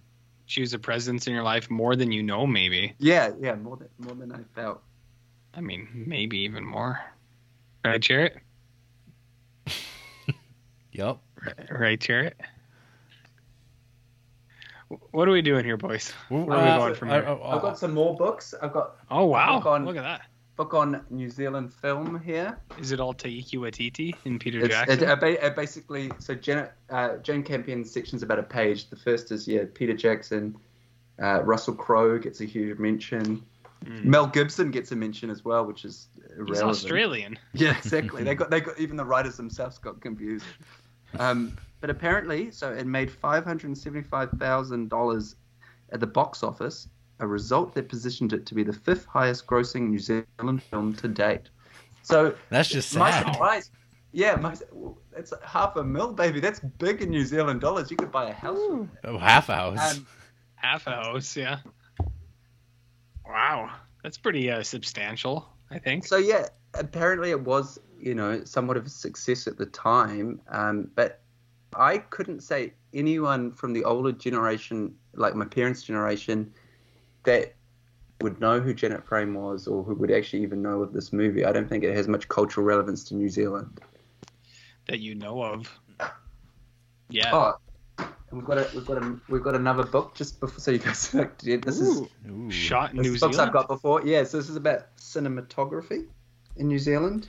Yeah, so this was a very nicely shot movie because Yes. she made Yeah, some. it was. She made a comment that she was like, I don't know how this is going to play on a theater screen because this was shot for television. It's like all medium and close up shots. But I was actually like, oh, this is a very nice looking movie. Yeah, it was. I like that scene where they're fairies in the woods, even though it's like, as you pointed out earlier, there's a lot of bad shit going on and they're just playing. It's like, it's nice. It's very precious. Like the movie Precious? No. Oh, have you seen that movie, Jarrett? No. Do you want to? No. I'm surprised that's not anything. So tell us more about your cinematography book, Oliver Granger. So just the thing I mentioned before, it was 16 mil. So it said it was shot in 16 mil, but the decision was subsequently made to create a 158 feature film blown up to 35. So yeah, that reinstates my point where I don't think this ever ended up on TV, and probably why there was, mentioned before, no establishing shots. Another reason was when she goes to Seacliff, the Mental Institute, that building no longer exists, but it actually was New Zealand's pretty much most impressive building ever made. So it's unfortunate it wasn't for filming. So why would you shoot that? No, it was demolished. Like, I guess because of what you talked about, the sort of history of mental institutes and stuff like that. Honestly, like if you look it up, when you're talking, I'll go find you a picture. But it's just one of the most incredible buildings. But because the history and that kind of stuff, they just go, fuck it, blow it up. Let's move on. We don't want to talk about that. Let's just bury them. But also what was present apparently. So it was about how. Oh, here we go. Not only is the camera clipped close to the character, but many shots are framed at her head height to enhance her point of view. In the first part, where Janet is played by 3 different actresses, so there was 3. I think there was probably a second one in college, and then maybe a different one on adult. To her teenage years and early childhood, this gradually was raising the height level. So when they were filming in her point of view, apparently throughout the film, they would be shooting down here, and as she got older, the point of view was raised higher as her age grew. I totally picked up on that. It was one of the first things I noticed. Wait, there's 3 different actresses? Wait a minute, she didn't get lobotomized? Yeah, I totally picked up on that, you guys. Don't even look into it anymore. Just trust me. I mean, that's interesting, though. There's a lot of craft that goes into this stuff. Craft that gets unnoticed on people who are like me, who are just kind of like... Or 300 movies down who no longer research the movie, that's for sure. Oh, if it ever happened before. Yeah. I remember getting books. I remember those days. Yeah. This is a pretty impressive building you just sent us. Yeah. So there's pretty much buildings like that don't really exist in New Zealand. I don't know if you had it in Canada.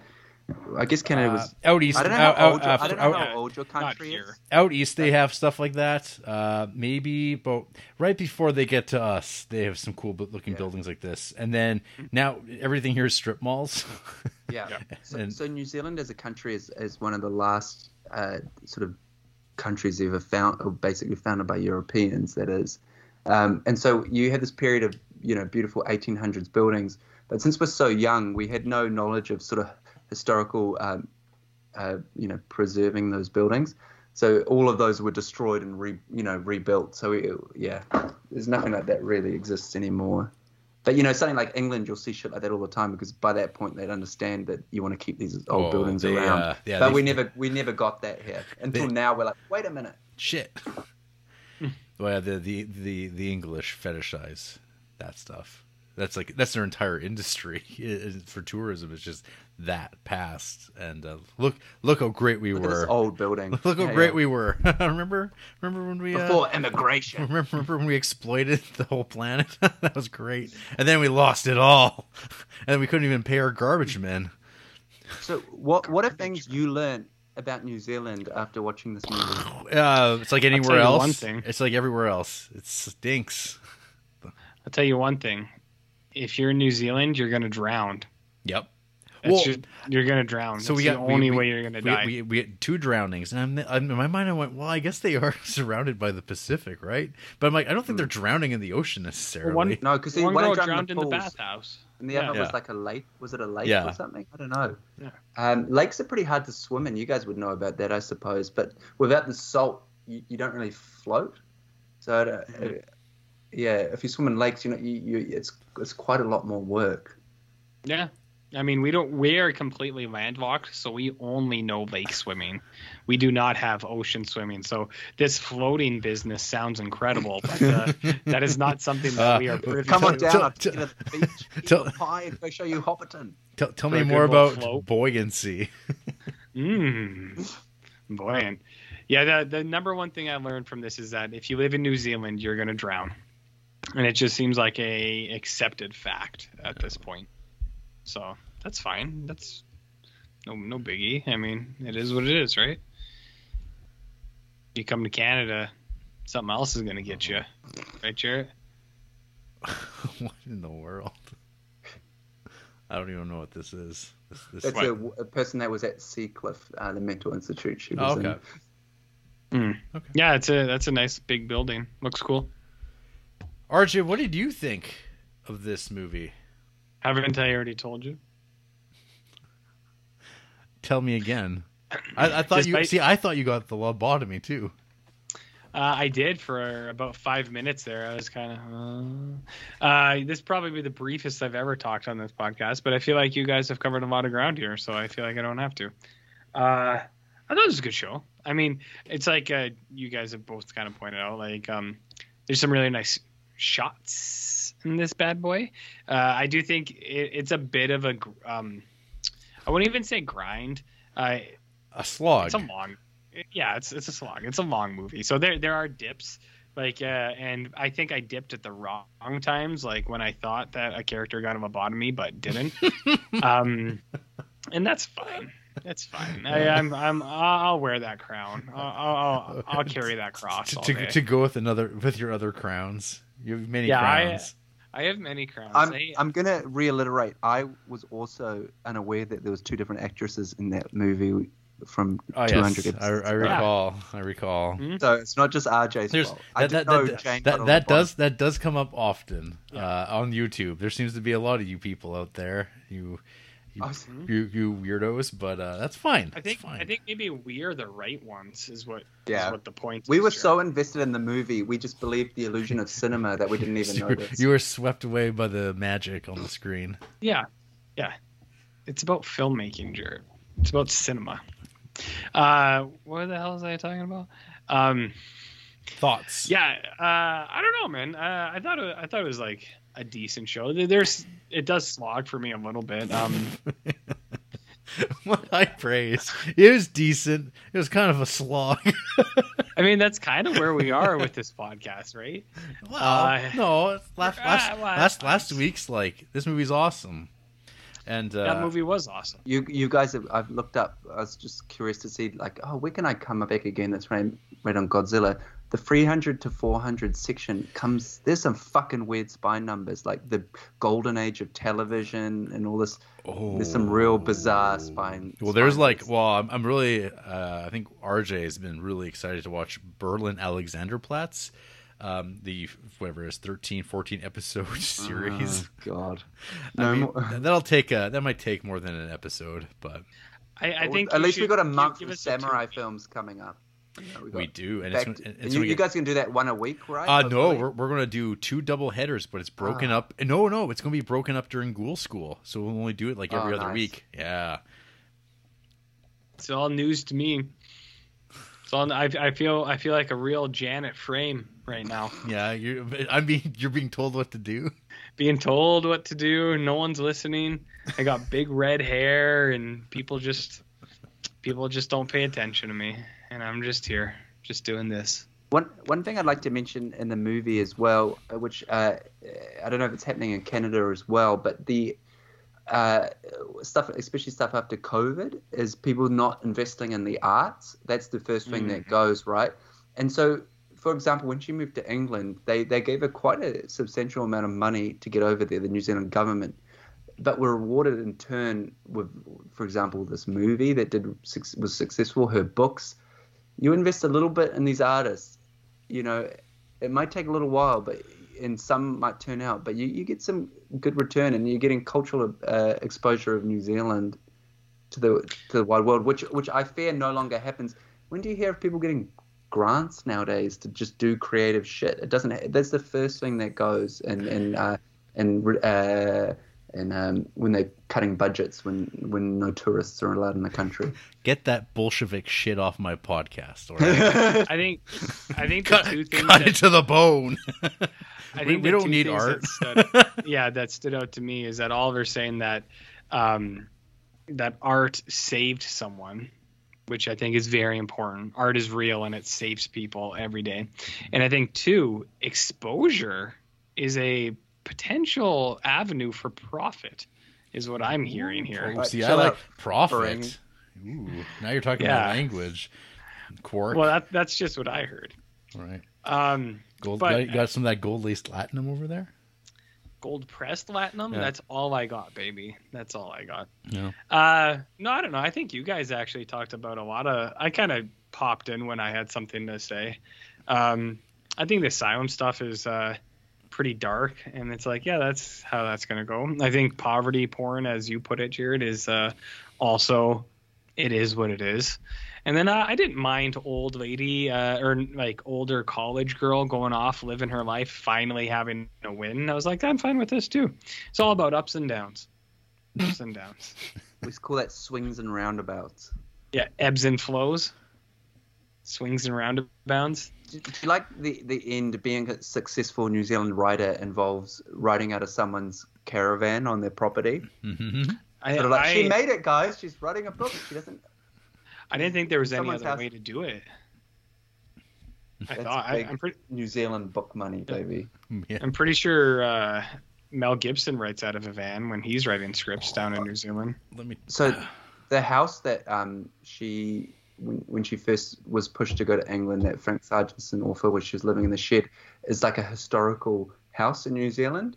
And I was planning on doing some big photo shoot there for you guys, but we Ooh. drove past it, and it was all, nowadays people get pissed off because all the good roadways are turned into cycleways, so there's nowhere to park anymore. So we drove past it, and I was like, oh, I'm just looking for that house. People was like, oh, it's probably that shit house over there, and I was like, oh, you're probably right. And we drove past it, and that was that. Let's not get out of the car. We couldn't find a park to get Yeah, out, so that was no. that. Oh dear. Dear, dear, dear. Dear, dear, dear.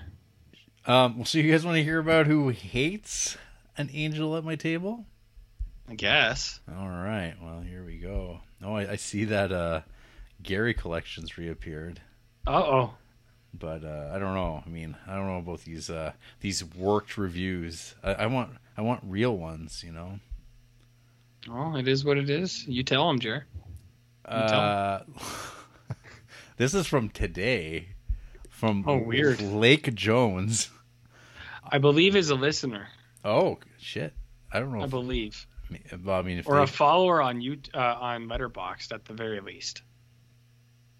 well, they follow me, so apparently they are listening. I guess I should give them. One thing. Can you do a fucking meme that just puts everyone's names out there and explains who they are? Because I've lost all. I used to be able to keep track of us all, but I just can't do it anymore. Too many. I don't know who these people are. the Creepsville. anymore. Oh well, maybe I'd have to like figure it out, and then like if they have a review, I could have it. That's a link. That's the list. It'll click through the people that are listeners. Well, Lake Jones writes, "I will never respect an Australian. Go back to your jail island." I like it. I like it a lot. Lake Jones is a fan of The Graduate, being John Malkovich, and Minding the Gap before sunset. Checks out with me. Okay. No problems here. Sweet.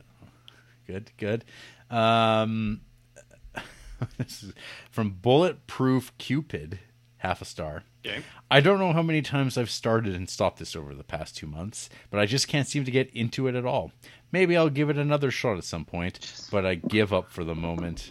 Just fucking give up, man. Like, honestly, we're doing. I'm gonna say we because you've included me, but we're doing this shit for you. If you don't fucking like a movie, just stop. Don't watch it, and never watch it again. There's so many good fucking movies to watch. Just stop. Just don't. What? You don't have to watch it. Especially this movie. No one's telling you to fucking watch Angel at My Table. Just stop. I agree. And also like tell people about it on Letterboxd Yeah. as a note to myself. Yeah, I was feeling about One it day. today. One day I'll maybe get to it. It's like just not feeling it. It's like no one cares. What's going to change? It's fine. Like with me, when I talked about for you non-YouTube listeners about being a parent and rediscovering movies about parenthood that are more effective. There's nothing unless you become an author. There's nothing that's going to change in your life. Unless you move to New Zealand or something. There's nothing that's going to make this movie more relevant. Yeah. Well, Bulletproof Cupid, their picture is a minion in dominatrix gear, and their bio is, "I like what I like, and make no excuses or apologies for it." You hear that, Oliver? No Yeah, excuses. No excuses or apologies. Their favorite film YOLO. is Platoon. So, they like that Ollie Stone. yeah, The other Oliver. they like what they like. No excuses. Gary Collection. I love those redheads, man. Wooderson. After such a great movie, even though there were no zombies, John dives back into the crap with Annie Down Under. Yeah, so like this had some like Little Orphan Annie vibes, right? A little bit. No, that red hair. Did you notice the carpet didn't match the drapes? Oh dear. We trade Daddy Warbucks for a mental asylum, America for Australia, and good songs for crap. I can't keep doing this, Dennis and John. It has to end sometime. It just has to. It feels like there's some coded messages from Gary. Something's going on here. Something's happening over there. Child of Saturn, 1 star. Although Janet Frame's life is interesting, I found this film incredibly dull. Yeah. I mean, potentially.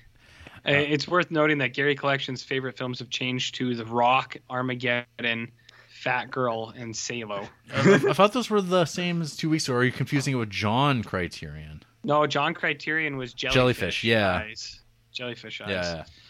Yeah. This person, Child of Saturn, only has 2 one-star films, An Angel at My Table and Problem Child, the John Ritter film. So interesting. Both featuring redheads. Yes. Strange. Emperor Cusco. I do not like this movie. I was waiting for it to end the entire time. Just fucking turn it off. Stop. Just stop. Very to the point. Wait. Here's another one. Whoa. This is okay. This is Child of Saturn. And then, like, 3 years earlier, there's Burn That Dress, 1 star.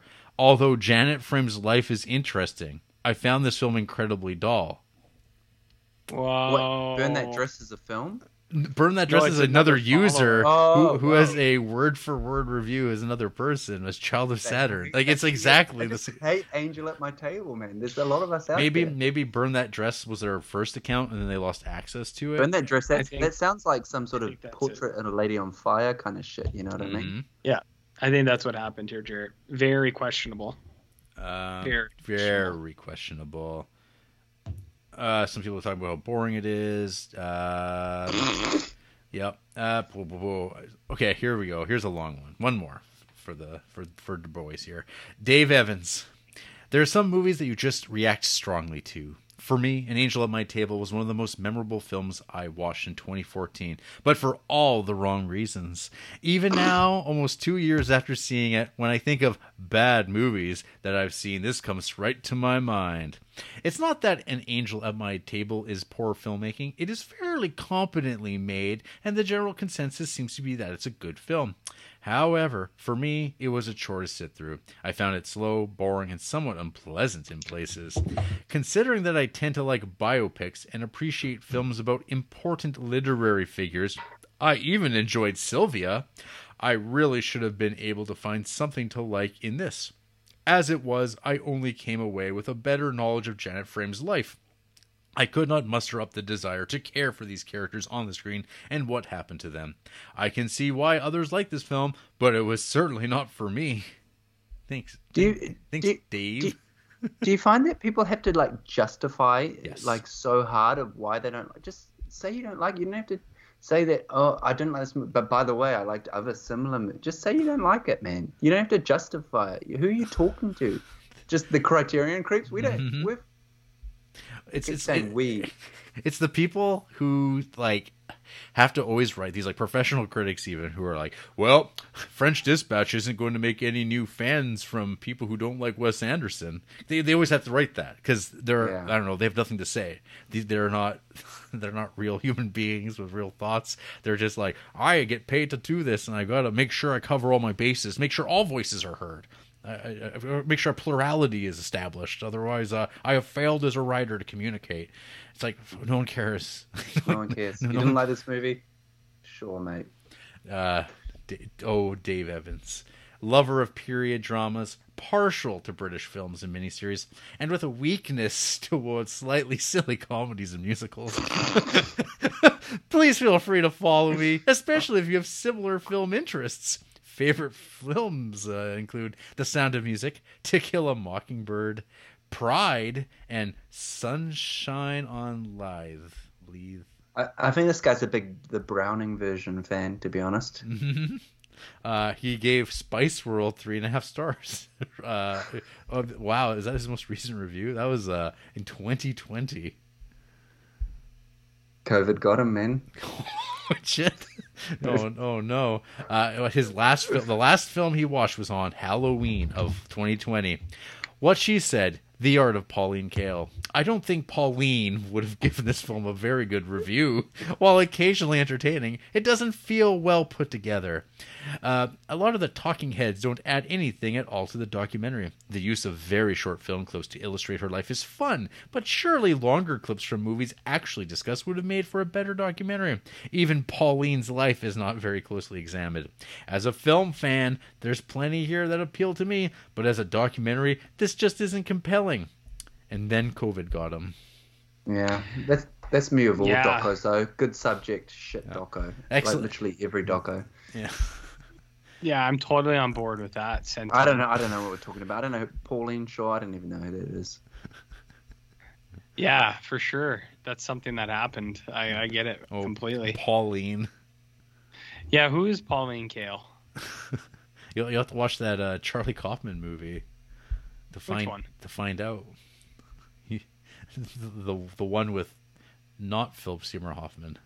I did watch that one. I know. And didn't you find out all about Pauline Kael? I don't know. I don't remember names, dude. Fuck it. I don't even know your name. I know. Like, it's that lobotomy you got. Remember in the middle of the episode? Yeah, I know. It was only for like 5 minutes. Just Any final thoughts on An Angel at My Table? no. At the lobotomy table? We should. Hey, we all, so yeah. where was this angel? It's a good question. Oliver? Who is Did her you guys- savior? Did you guys ever get beaten by your parents? No. Did you guys not? I think it's a New Zealand thing. Even I did. Okay. So Is that a euphemism or like It's- full on like? No, they actually had to legally ban it here because it was undefined of what you could and couldn't do to a child. And so they just had to say, Nice. look, this is getting a bit confused. We're just going to have to ban the whole thing. But yeah, it was very common. Most New Zealanders would have. I got hit by the hairbrush all the time. I mean, But- it but- happens. But Daddy did support my writing career by buying me a journal, so it's all good. Wow, So- he's supporting the arts. is that what the title is in reference to? I don't really remember her being at a table. No, actually, I have no idea what that. Well, she was at a table in part 1, which is not the name of part 1. It's Island, and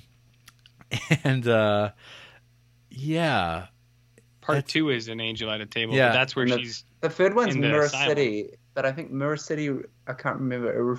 That's made clear. I don't know. remember those nice Shakespeare quotes from our boy Prospero.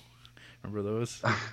I think that's when we should have had a Janet Frame quote. You know what I mean? Yeah. Like, you see Shakespeare. It's like, come on, talk normally, man. Yeah, get the fuck out of here with Mm-hmm. that shit. Well, there you go. Oliver talking about getting beat up as a kid. Cool. Jesus. Anyway, after the break, we finally get that dick. Ugh.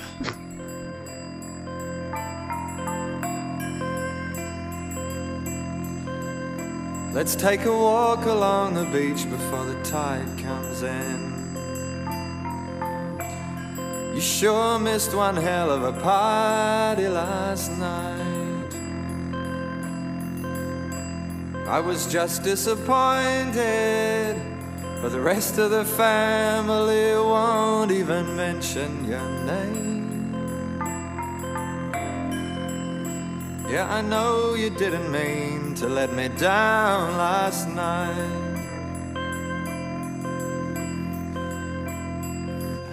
Andy, don't keep your distance from me. Andy, don't keep your distance from me. RJ, are you going to become a great writer now that you've got like the framework to do so, the blueprint to guide you? I'm just working on the lobotomy as we speak. I'm picking my nose. I'm just trying to wait for that one day it goes a little too far, and then I'll come out with something a little bit more and I go, oh, my brain. You'll get that sound of cartilage just giving way. It's like it's like a boat, like the planks of the boat just grinding. And then we'll still do the podcast, and people will go, man, have things improved? Have things gotten They'll better? never even notice. I just want to state, RJ was pro electric shock therapy. So Listen, there have been instances Oh, here where we it go. has improved people's mental well-being. he said specifically pro electric shock therapy on women that unconsent to it.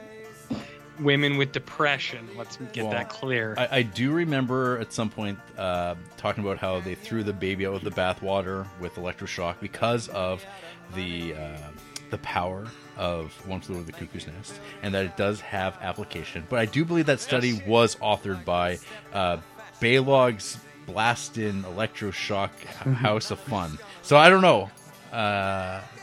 All I know is, if anyone's ever coming through Creepsville and you're looking for something to do, has your mood been a little bit off lately? Do you feel like you're just not quite up to where you can be? Come on down to the Baylog Blast Hut. He's got a van. He'll come visit you. Yeah, I got a van. You tell me where you are, and I'll come to your We'll house. strap you and in. I will apply the thing. If you just had your teeth removed, please wait for about a week before the procedure. That's all. If you're interested in the service, you can contact us at criterioncreeps@gmail.com. Yeah. And sure. we'll offer you a free quote. We've got a Facebook page. We're on Instagram. We're on Letterboxd. I'm Jared Duncan. He's Barnloaf. And Oliver, you're Smash the TV. As always smashing televisions. Fucking hate them, man. They stink. Read books. What about monitors? Are those any better? I paid a lot of money for my LED here. I know, that's what I'm saying. Yeah, don't be smashing that. It's wasteful. We're on SoundCloud, Stitcher, iTunes, Google Play. We've got YouTube. We got a Patreon. And maybe you could be like in the Oliver seat and talk for, I don't know how fucking long it's been, 4 hours. This is going to be one of the longest we've done. Fuck, I was so sure it was going to be shorter than the last episode. But if you take a 10-minute break, nah, it's still... Oh, fuck. It was barely a 10-minute break. Barely. Well, I just wanted to be like the movie, overly long.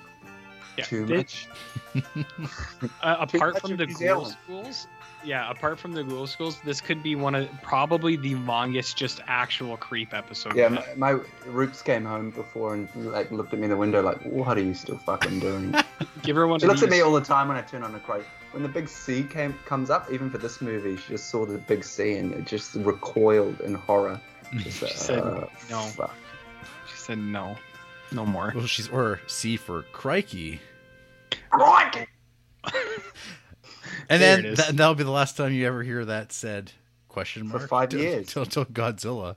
Godzilla. Next week, Spine 302, Masaki Kobayashi's Harakiri from 1962 with Patreon co-host number 3, Justin Peterson.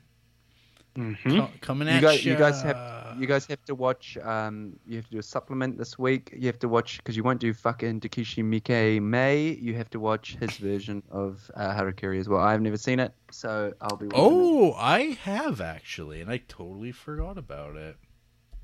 I don't want to. You just watch the good one. It's good. You show me where it's available and I'll watch it. Okay. How's that sound? I don't think I have that either. It's on Russian Tube. Ooh. Oh, is it on Russian too?